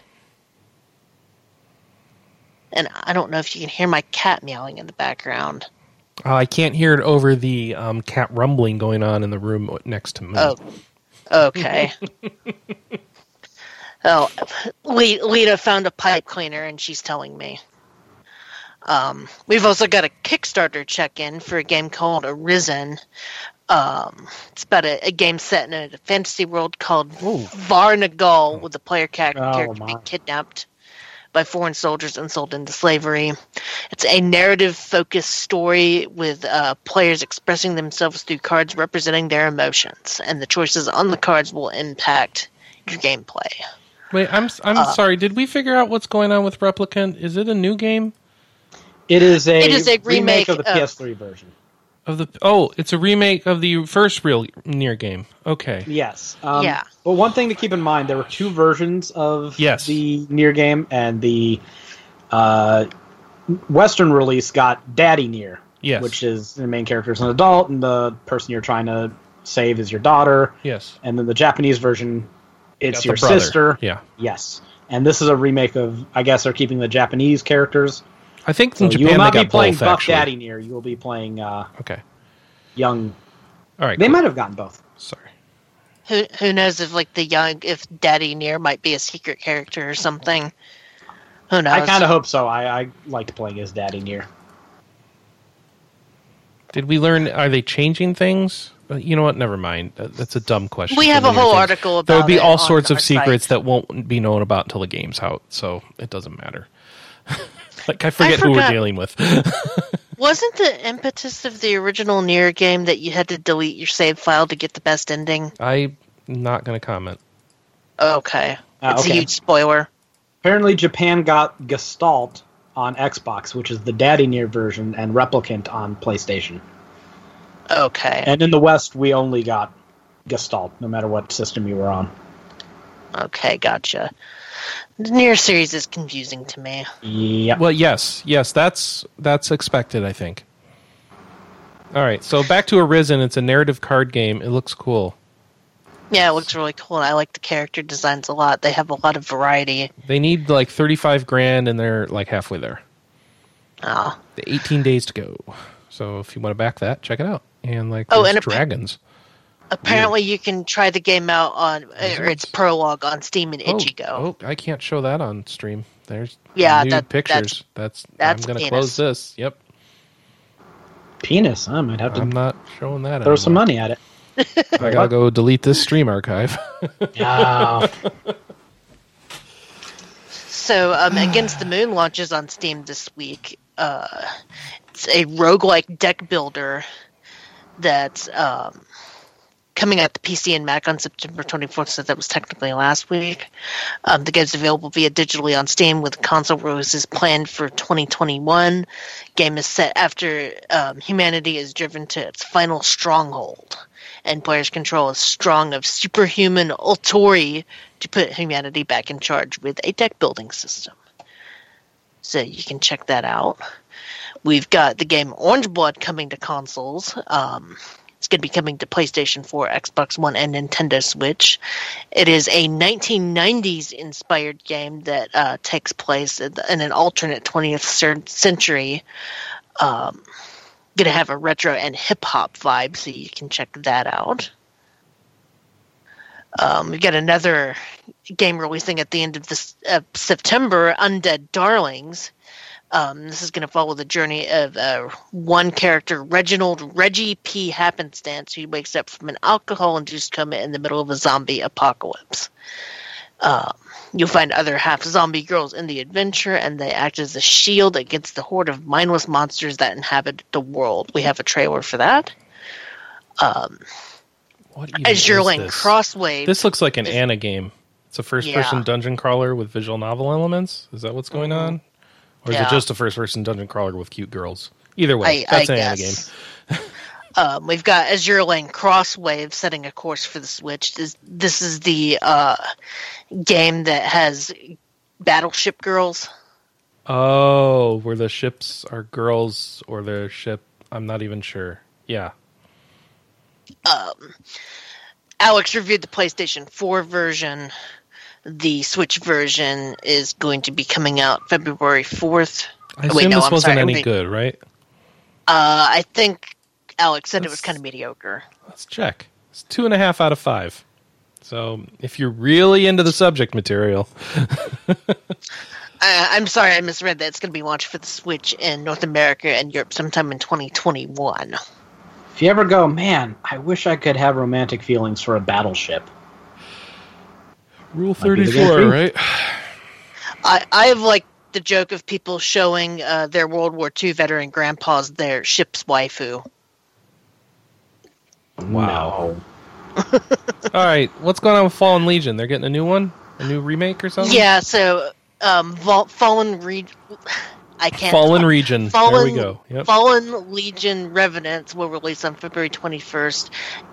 It's a PlayStation 4 and Nintendo Switch game. Is it a sequel? Is it a European- new one? It's a It's a- follow-up. it's a It's a new new one. one. Okay. Follow up to the dual title Fallen Legion, set in a world covered in miasma, with the remaining human population retreating to a What floating does castle. dual title mean? It came out. I think it came out with one version on the PlayStation 4 and then another version on the Vita, Oh, and then I they thought later were the same released a thing. complete version for the Switch. Oh, all right. And the combat in this is very Valkyrie profile. Okay. There you go. And I February have the original- 16th? Go ahead. Yeah, I have the original version of this game. It's on my to play list because I've heard it was pretty cool. Yeah. And then we've got Another roguelike. Crown Tick launching in October. Another roguelike sees a character named Ellie with a magical crown to guide her with turn-based combat and procedurally generated dungeons. I'm telling you, this girl they've- has no arms, but I think it's an art style choice, not a disability. Yeah, and it was just an animated trailer. I don't think there was any gameplay in the trailer. So, Baldur's Gate 3's relationships have been detailed. Larian Studios had a community update video and blog post for Baldur's Gate 3, which is going to focus on the romance and relationship systems. They have also pushed back the release date of the game's early access version to October 6, 2020. Depending on the results, the game itself may be pushed back further. You can go to the site to watch the... You can see the Larian Studio people dress up and talk about relationships. There were people complaining to love- me about this Yeah? on my page, going like, what does this have to do with Baldur's Gate? And I want to remind people, you could actually have a kid in Baldur's Gate 2, which was then an inventory item that you had to carry around with you. That's funny. So it's safe to say that sex is not new to Baldur's Gate. I mean, like, wait, are they actually asking about what does sex or relationships have to do with a BioWare game? Because, like, give me a Yes. break, guys. That's I mean, they Baldur's built Gate towards 2 that was for a the long one who time. started this. Yeah. So this is nothing new. If you're questioning why this is in here and what does it have to do with Baldur's Gate, the answer is everything, and play the second game. I just want to know how you get a kid as an inventory item to like put in your pocket. Well, when a man and a wingless elf thing. Oh goodness, they're showing. I really have to just delete this stream screen. Oh my gosh, I have to close Why that are video. you looking at so much video game porn? I don't know. It's just happening. And then finally, Chris, I think you're going to finally play a Kimco game. Chemco alert. Chemco alert. Kimco announces RP Golf Legends. Okay, I'm back in. It's a golf game? Yeah, it's a follow-up title to RP Golf. Do we not have launched any on sort Android. of... We have no footage or pictures or anything. No. It's here we just go. a I golf. found one. It's a golf. Assuming this is the same game. So it's called RP Golf? Yeah. From Someone needs to be ArcticNet. suing them for... This is from 2 years ago. This was supposed to be a mobile port. Yeah. I'm sure it's going to play very much like Golf Story. Well, it came but out 2 that years ago, is- which means it may have been inspired by Golf Story. Yeah. But that is all of the news.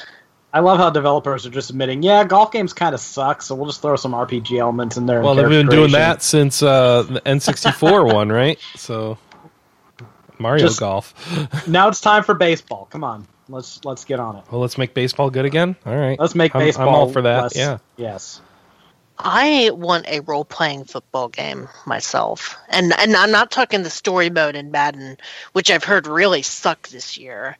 Oh, it sucked last year somebody- too, apparently. So. Somebody make a baby between Oh, you want to Youth League have making a football baby and- mechanics in the football game? Is that what you're looking for? You want to I mean, You you have have a Yes, relationship freedom with a literal football cheerleader? dynasties. Yep, literal football Breed- dynasties. Yep, there Breed you go. football players like Pokemon. Check them out for IVs. Right? Like, do a mix of Mutant League football and Fire Emblem, and let's just see what comes out. Do you have to carry the egg around like it's a football and you score 15 Yes, you have to touchdowns carry with it it to like get a- it to hatch? You have to do the tires with it, do the runs. I love it. You know, we ought to workshop this works. title. We gotta workshop this. This could work. Yes. Vaughn, you're the programmer. Write notes. Like when you've got a youngin, you want to get out of bounds instead of taking a tackle in case your kid gets splattered. It'd be a great game. The ones that survive to postseason can grow up and become the players of future teams. It's a thing. Wait, that Don't ask how survived. conception Wait a happens. second. Or- Why I are don't- they dying? Hold on.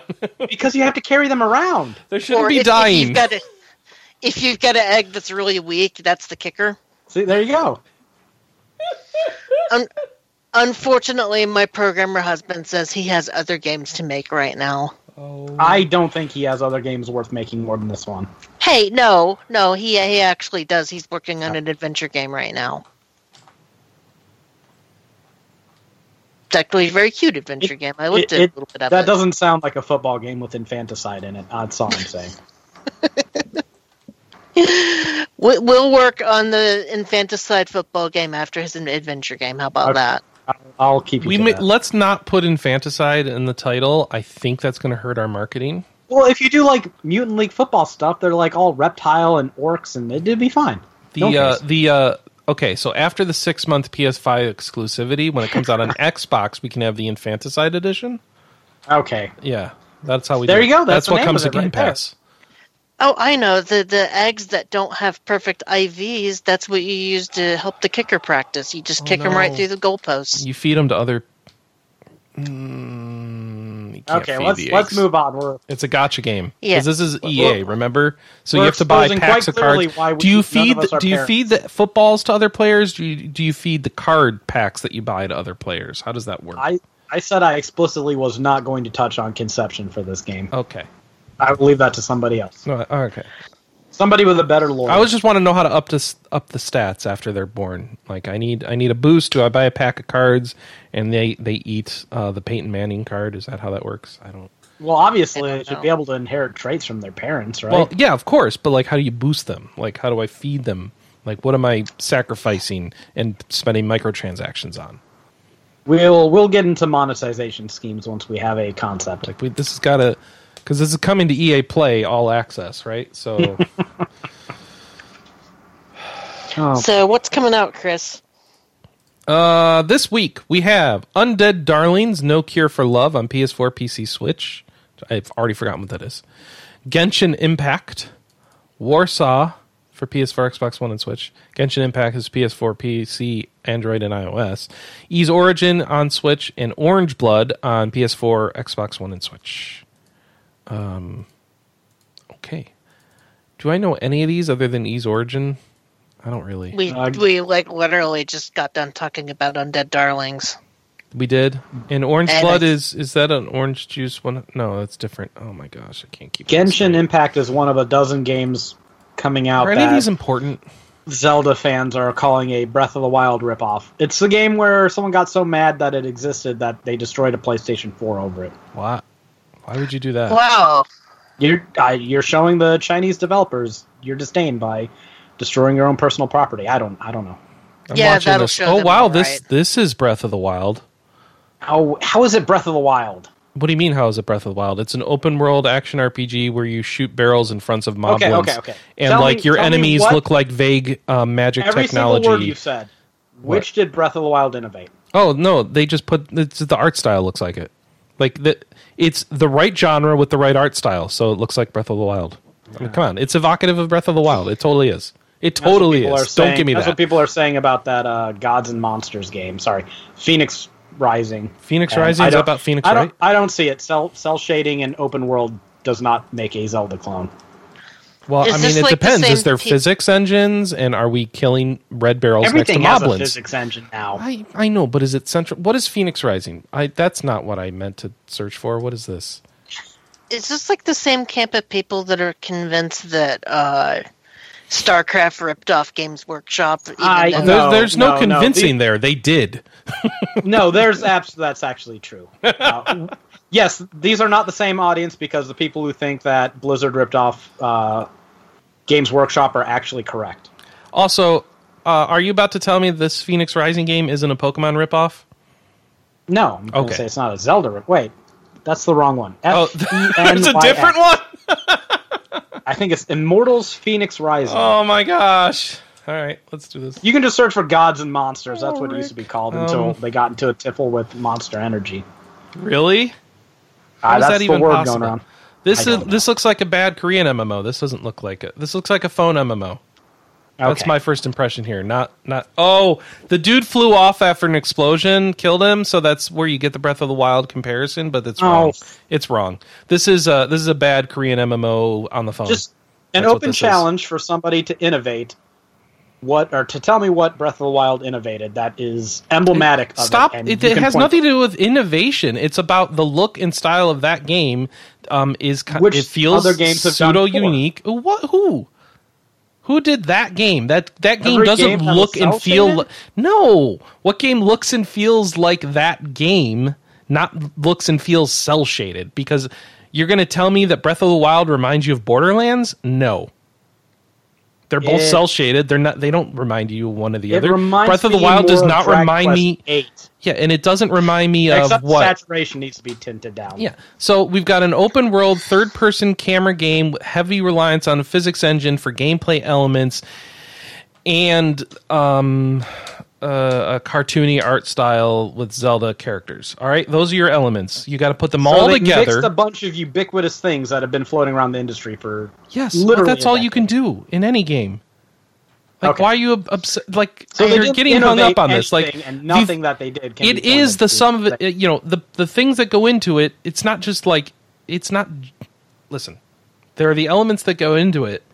And what results? It's not just an open world game because it doesn't feel like Far Cry. Cartoony graphics, right? I'm going to say that Phoenix Rising looks a lot more like Gat Out of Hell than Breath of the Wild. Yes, I agree. Having watched, I think it's okay for similar games to exist within one another. Yes, I think it's fine. But to say that Phoenix Rising looks like Breath of the Wild, I don't agree. But to say that this other one, Genshin Impact, looks like Breath of the Wild, yeah, I see that comparison. That feels it's like really a just the grass. style. Like, that's the only thing I from Breath of the Wild. Like, the what? The grass. The grass. Oh, I would also say like the mock technology things that were going on with some of the enemies. I would say the look and feel of the world, like it's very bright out, right? Like it is in Legend of Zelda. You have it's not the same art style, but you have a similar bright, cartoony, watercolor inspired art style with some cell shading elements to it. You've got the physics going on. All those things together make a game that has the same kind of aesthetic feel as Breath of the Wild. Now, does it play the same? And from what I've seen, there are some elements of similar play that I understand why people are saying that. However, I think you will see very quickly they will differ because I bet this game does not have weapons breaking on you. Put it this way, I don't think it's worth smashing well, a here you PS4 over. They're showing a clear arena fight, which you don't have in Breath of the Wild, right? So that's different. And multiple characters, which you don't have in Breath of the Wild. So there's some differences. But that's the thing I don't understand. Like, even if you accept that games people think are Breath of the Wild clones are Breath of the Wild clones, if people like Breath of the Wild, why are they getting angry? Oh, that I can't justify that. But I will say that comparing it to Breath of the Wild is not unreasonable. That's all I'm going to make the argument. But yeah, this is not something to get upset over. Like, oh, they stole it. Well, okay, they were inspired by it. Is it good or not? Free to play, and also on mobile, so I have my doubts. Okay, so if it's not good, all right. The next question is: does Nintendo care? If they do, then we can get upset. If not, why are you getting upset? I think if Nintendo cared, they would have done a C&D by now. I don't think this is close enough to say like, oh, this is a complete copyright situation. No. I mean, it looks different. You control different characters, so this can't be the same. That's different already from Breath of the Wild. When you get into cel-shaded anime games, a lot of them look very similar. Yeah. I think one of the things like with Breath of the Wild in this game here is they're meant to, like when you zoom out and get a large vista, they're meant to look like kind of a watercolor painting. I think they are, at least. Maybe I'm wrong about that. I've got the wrong art style in my head or something, but that's what I think. And so like in that style, that aesthetic's going to evoke those feelings in you, and that's okay. I think it should. Like, hey, I saw another game that did that, right? So, cool. Okami's the game I think of, right? So Okami is a very distinctive art style from Japan, right? And this is not as distinctive, I would say. Maybe it's just because it doesn't have like the... So with Okami, instead of hard lines, you have like those brush strokes that have like, you can see like the smearing of the ink on paper texture, right? You don't have that here. So that's what's distinctive about Okami. So I don't get that same vibe. Is there a word for that, Kelly? Like when you have ink doesn't... Ink wash? Ink wash? Is that what... Okay. No, actually, Okami's was more woodblock. Woodblock? Style. Oh, really? Yeah. I thought it was like watery ink on piece of paper, and so you end up with texture of the paper. Water. Okay. That's watercolor, but it could also be considered woodblock, too. There's a lot of different terms for that kind of style. I call it kind of brushy watercolory myself. Okay. But it just seems like these days, every third-person action game that's cel-shaded is getting compared to Breath of the Wild. And yes. That's going to happen. Yeah. Well, I mean, did you forget Dark Souls? But a lot of imitators of Dark Souls are clearly trying to capture the same aesthetic. And I'm thinking about the early 90s when every first-person game was a Doom game. Yeah. No matter how different they actually played and felt, and yeah. But all right, can we just be real for a second? Breath of the Wild is a Skyrim clone. I said it. Yeah. I can jive with that. Wait, being serious?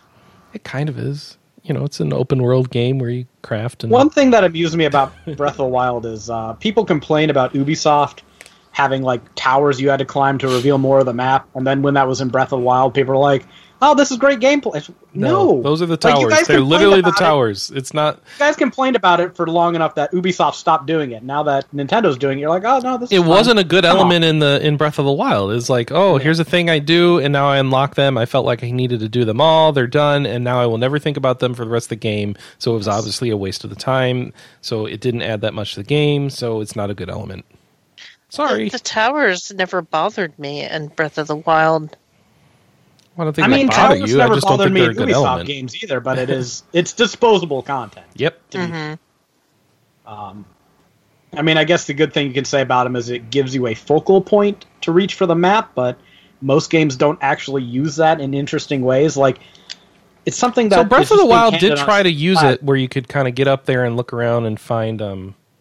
Well, yeah, but... If you fast travel to them, right? So. Yes, but if you have a focal point in an open world game, those are very, very precious. Usually, you have to work hard to get those, and these are kind of cheat ways to get them. So you should have something important on the way, right? Something to set up the area you're in.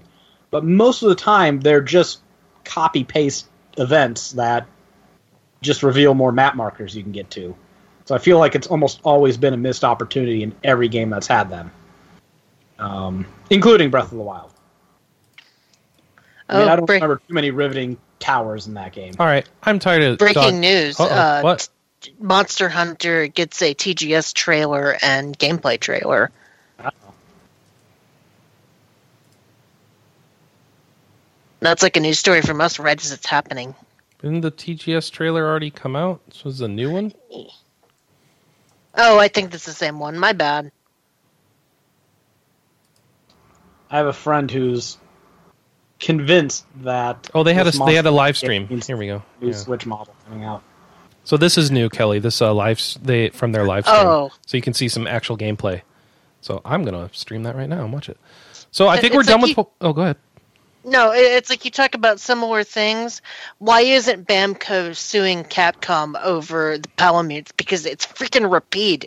It's that character. It's Rapide. Did you consider that maybe Rapide's design was influenced by a common source that this design was influenced by?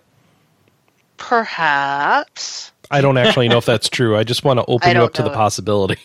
I don't know. I don't know either. And if Palamutes are Rapide, I actually don't care. Yeah. I just find it funny. The question is, can you give your dog a pipe? That's all we need to know. He's already carrying a sword. That's good. That means he could probably carry a pipe if he wanted. If you copy from one person, it's plagiarism. If you copy from a lot of people, it's research. Yeah. Yep. That's true. Artist mantra. Oh, his little bug. He takes the bug out and it flies around. Oh, that's cute. Everyone's hanging out in the tent. Maybe they'll announce the retailers for the amiibo. Because I have to have those amiibo. I already pre-ordered the game just to get the monster amiibo, but I need the other two. Oh, you bought that $100 version? Yeah. Yeah. I wish it had a steelbook. I don't care. But we went over that last week. We did. I'm willing to fight for that again, but we don't need to. Yeah, no.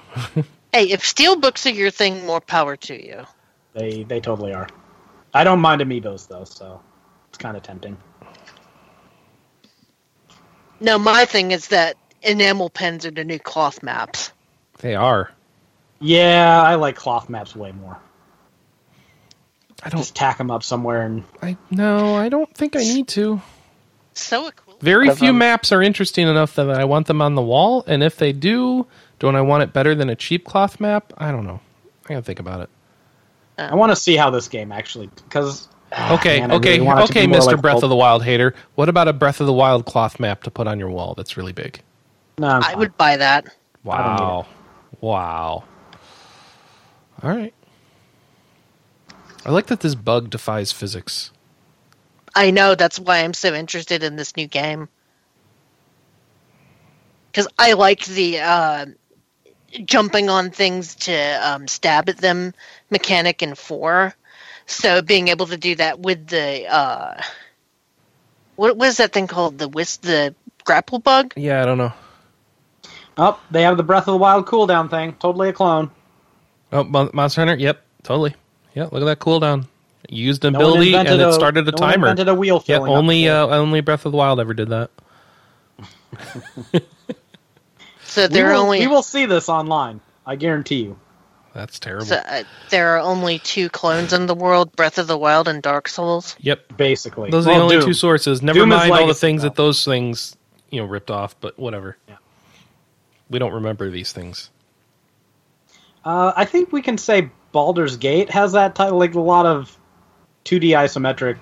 Yep, that's good. Games want to say Baldur's Gate's like a spiritual successor. Yeah, whatever. Pokemon's another one. Pokemon clones. Diablo clones. Diablo, there you go. Yep. StarCraft. RTS. So you have to pick what RTS you want to say everything rips off from. So I guess the only original game in the world is the first time it's a NetHack, actually. NetHack. No, the first time a caveman shot a rock into another rock and called it a game. Oh, okay. Yeah, fair enough. That's how I see it. But was it cell shaded? Because if so, it's probably a Breath of the Wild. Was it a cell shaded rock? Was it a cell shaded? All right, let's wrap up this show. Do we have anything else to talk about? What was this other hilarious. Detective Case and the Clone Bot? Clown Bot? What? Yeah, Anna probably put that one in.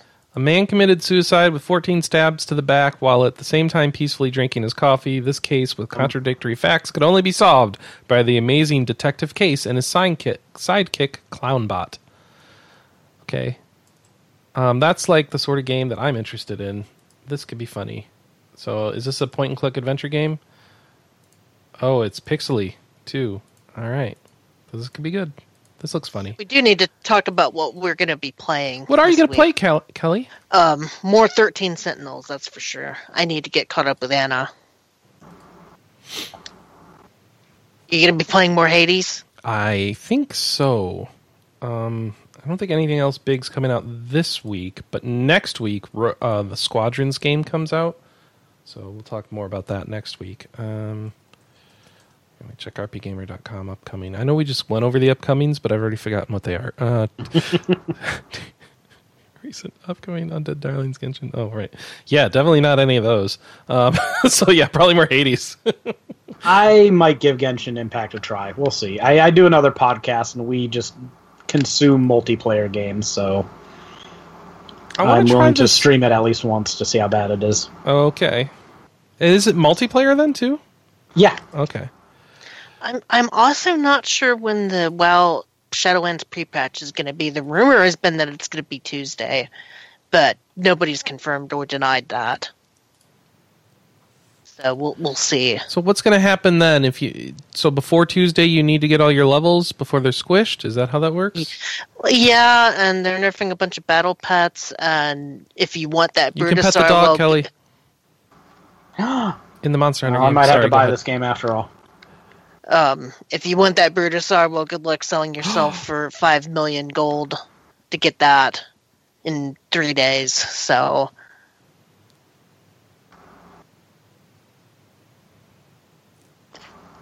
yeah, Chris, you're totally distracted by that monster. You're playing with your cat. Play with the cat.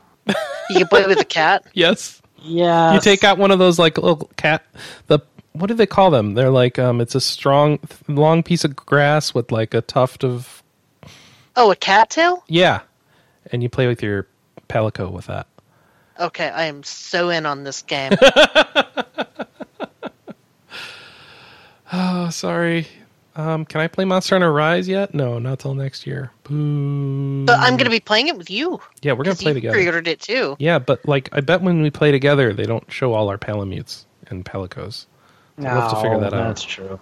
This is going to be my first Monster Hunter actually playing with somebody that I know. Oh, there you go. I hope they didn't nerf my charge blade.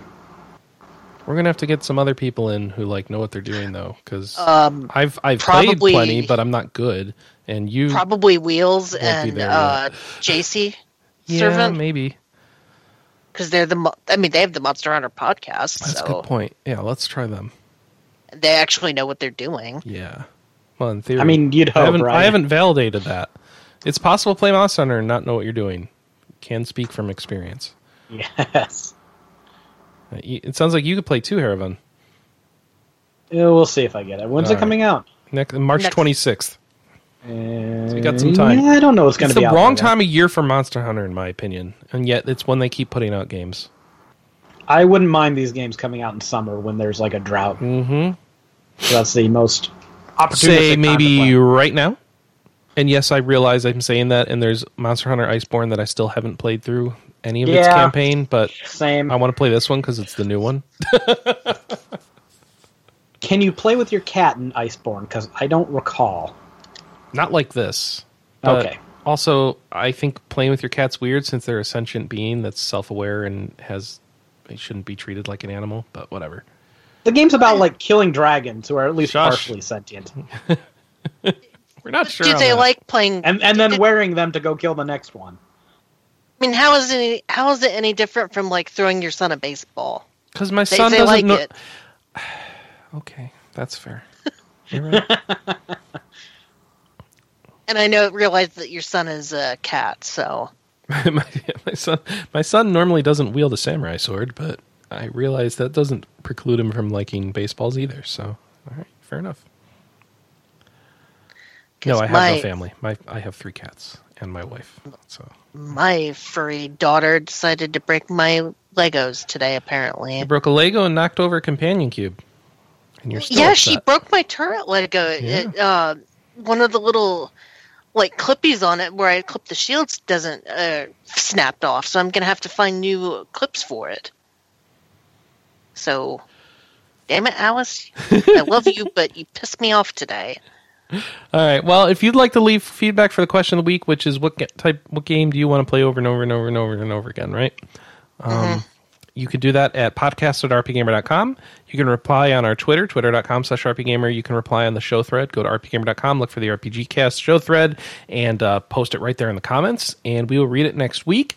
You can catch us live, twitch.tv/rpgamer, 9 a.m. Pacific, noon Eastern, and you, of course, subscribe to the podcast on any of your favorite podcast-type programs. Just there's RSS links in the show thread, and you can go from there to your podcast player. Or just search for us in something like Overcast or Downcast or something. It should just show right up. Yeah, I think that's it. Thank you, Kelly. Thank you, Nathan. Thank you. Thank you, Anna, wherever you are in the she's cat gone. room. Thank you, Jonathan. Oh, wait. He never showed up. Yeah, I'm worried. I think Jonathan, I'm so sorry if you were sitting here waiting for a call and we thought like you were already in the call and we're just waiting for you to join. I feel like that may have happened again. I've had that happen on Skype before. People don't realize they're in the call, and if so, I apologize. We meant to have you on. Didn't he say that he had major wife aggro? Yeah, but then he said he issues? wanted to talk about some games, and I've been sitting here reading this on and off for the past half hour. Like, did he mean he wanted me to actively call him, even though he's in the call, and he just got confused? I mean, I interpret that as Anna's talking from the other room. We should. Oh. So Anna thinks like he wants to talk about games, but he's not able to. So we'll see. We'll see. We'll go dig up the truth. You, dear listener, should enjoy playing whatever game you want to play and get excited for what's coming. Is there anything good coming out soon? No. Prenny 1 and 2. I just got charged on my credit card for that. When's Cloud? When is Cyberpunk? I don't know. November 19th, I think. All right. Trails of Cold Steel 4 is also in October. That is coming out next month. Yeah, I think that's the Trails only of game Cold I'm Steel getting this whole 4 in month. October. All right. So go finish those backlogs, everyone. I've got conflicts because Cold Steel 4 comes out the same day that Shadowlands does. Oh no. I think you're going to play Shadowlands. Yeah, I'm probably going to play Shadowlands. All right. I'm going to go play with my cats. Yes, you go play with your cats. That's what I want to do, most of all. Or Hades. I'll do some of both. I'm going to Best Buy after the podcast to go look at TVs and to return an extra copy of Mario All-Stars that we bought. Oops. Well, you have fun. All right. We'll see y'all next week, everybody. Till then. Bye-bye. Bye-bye. See ya.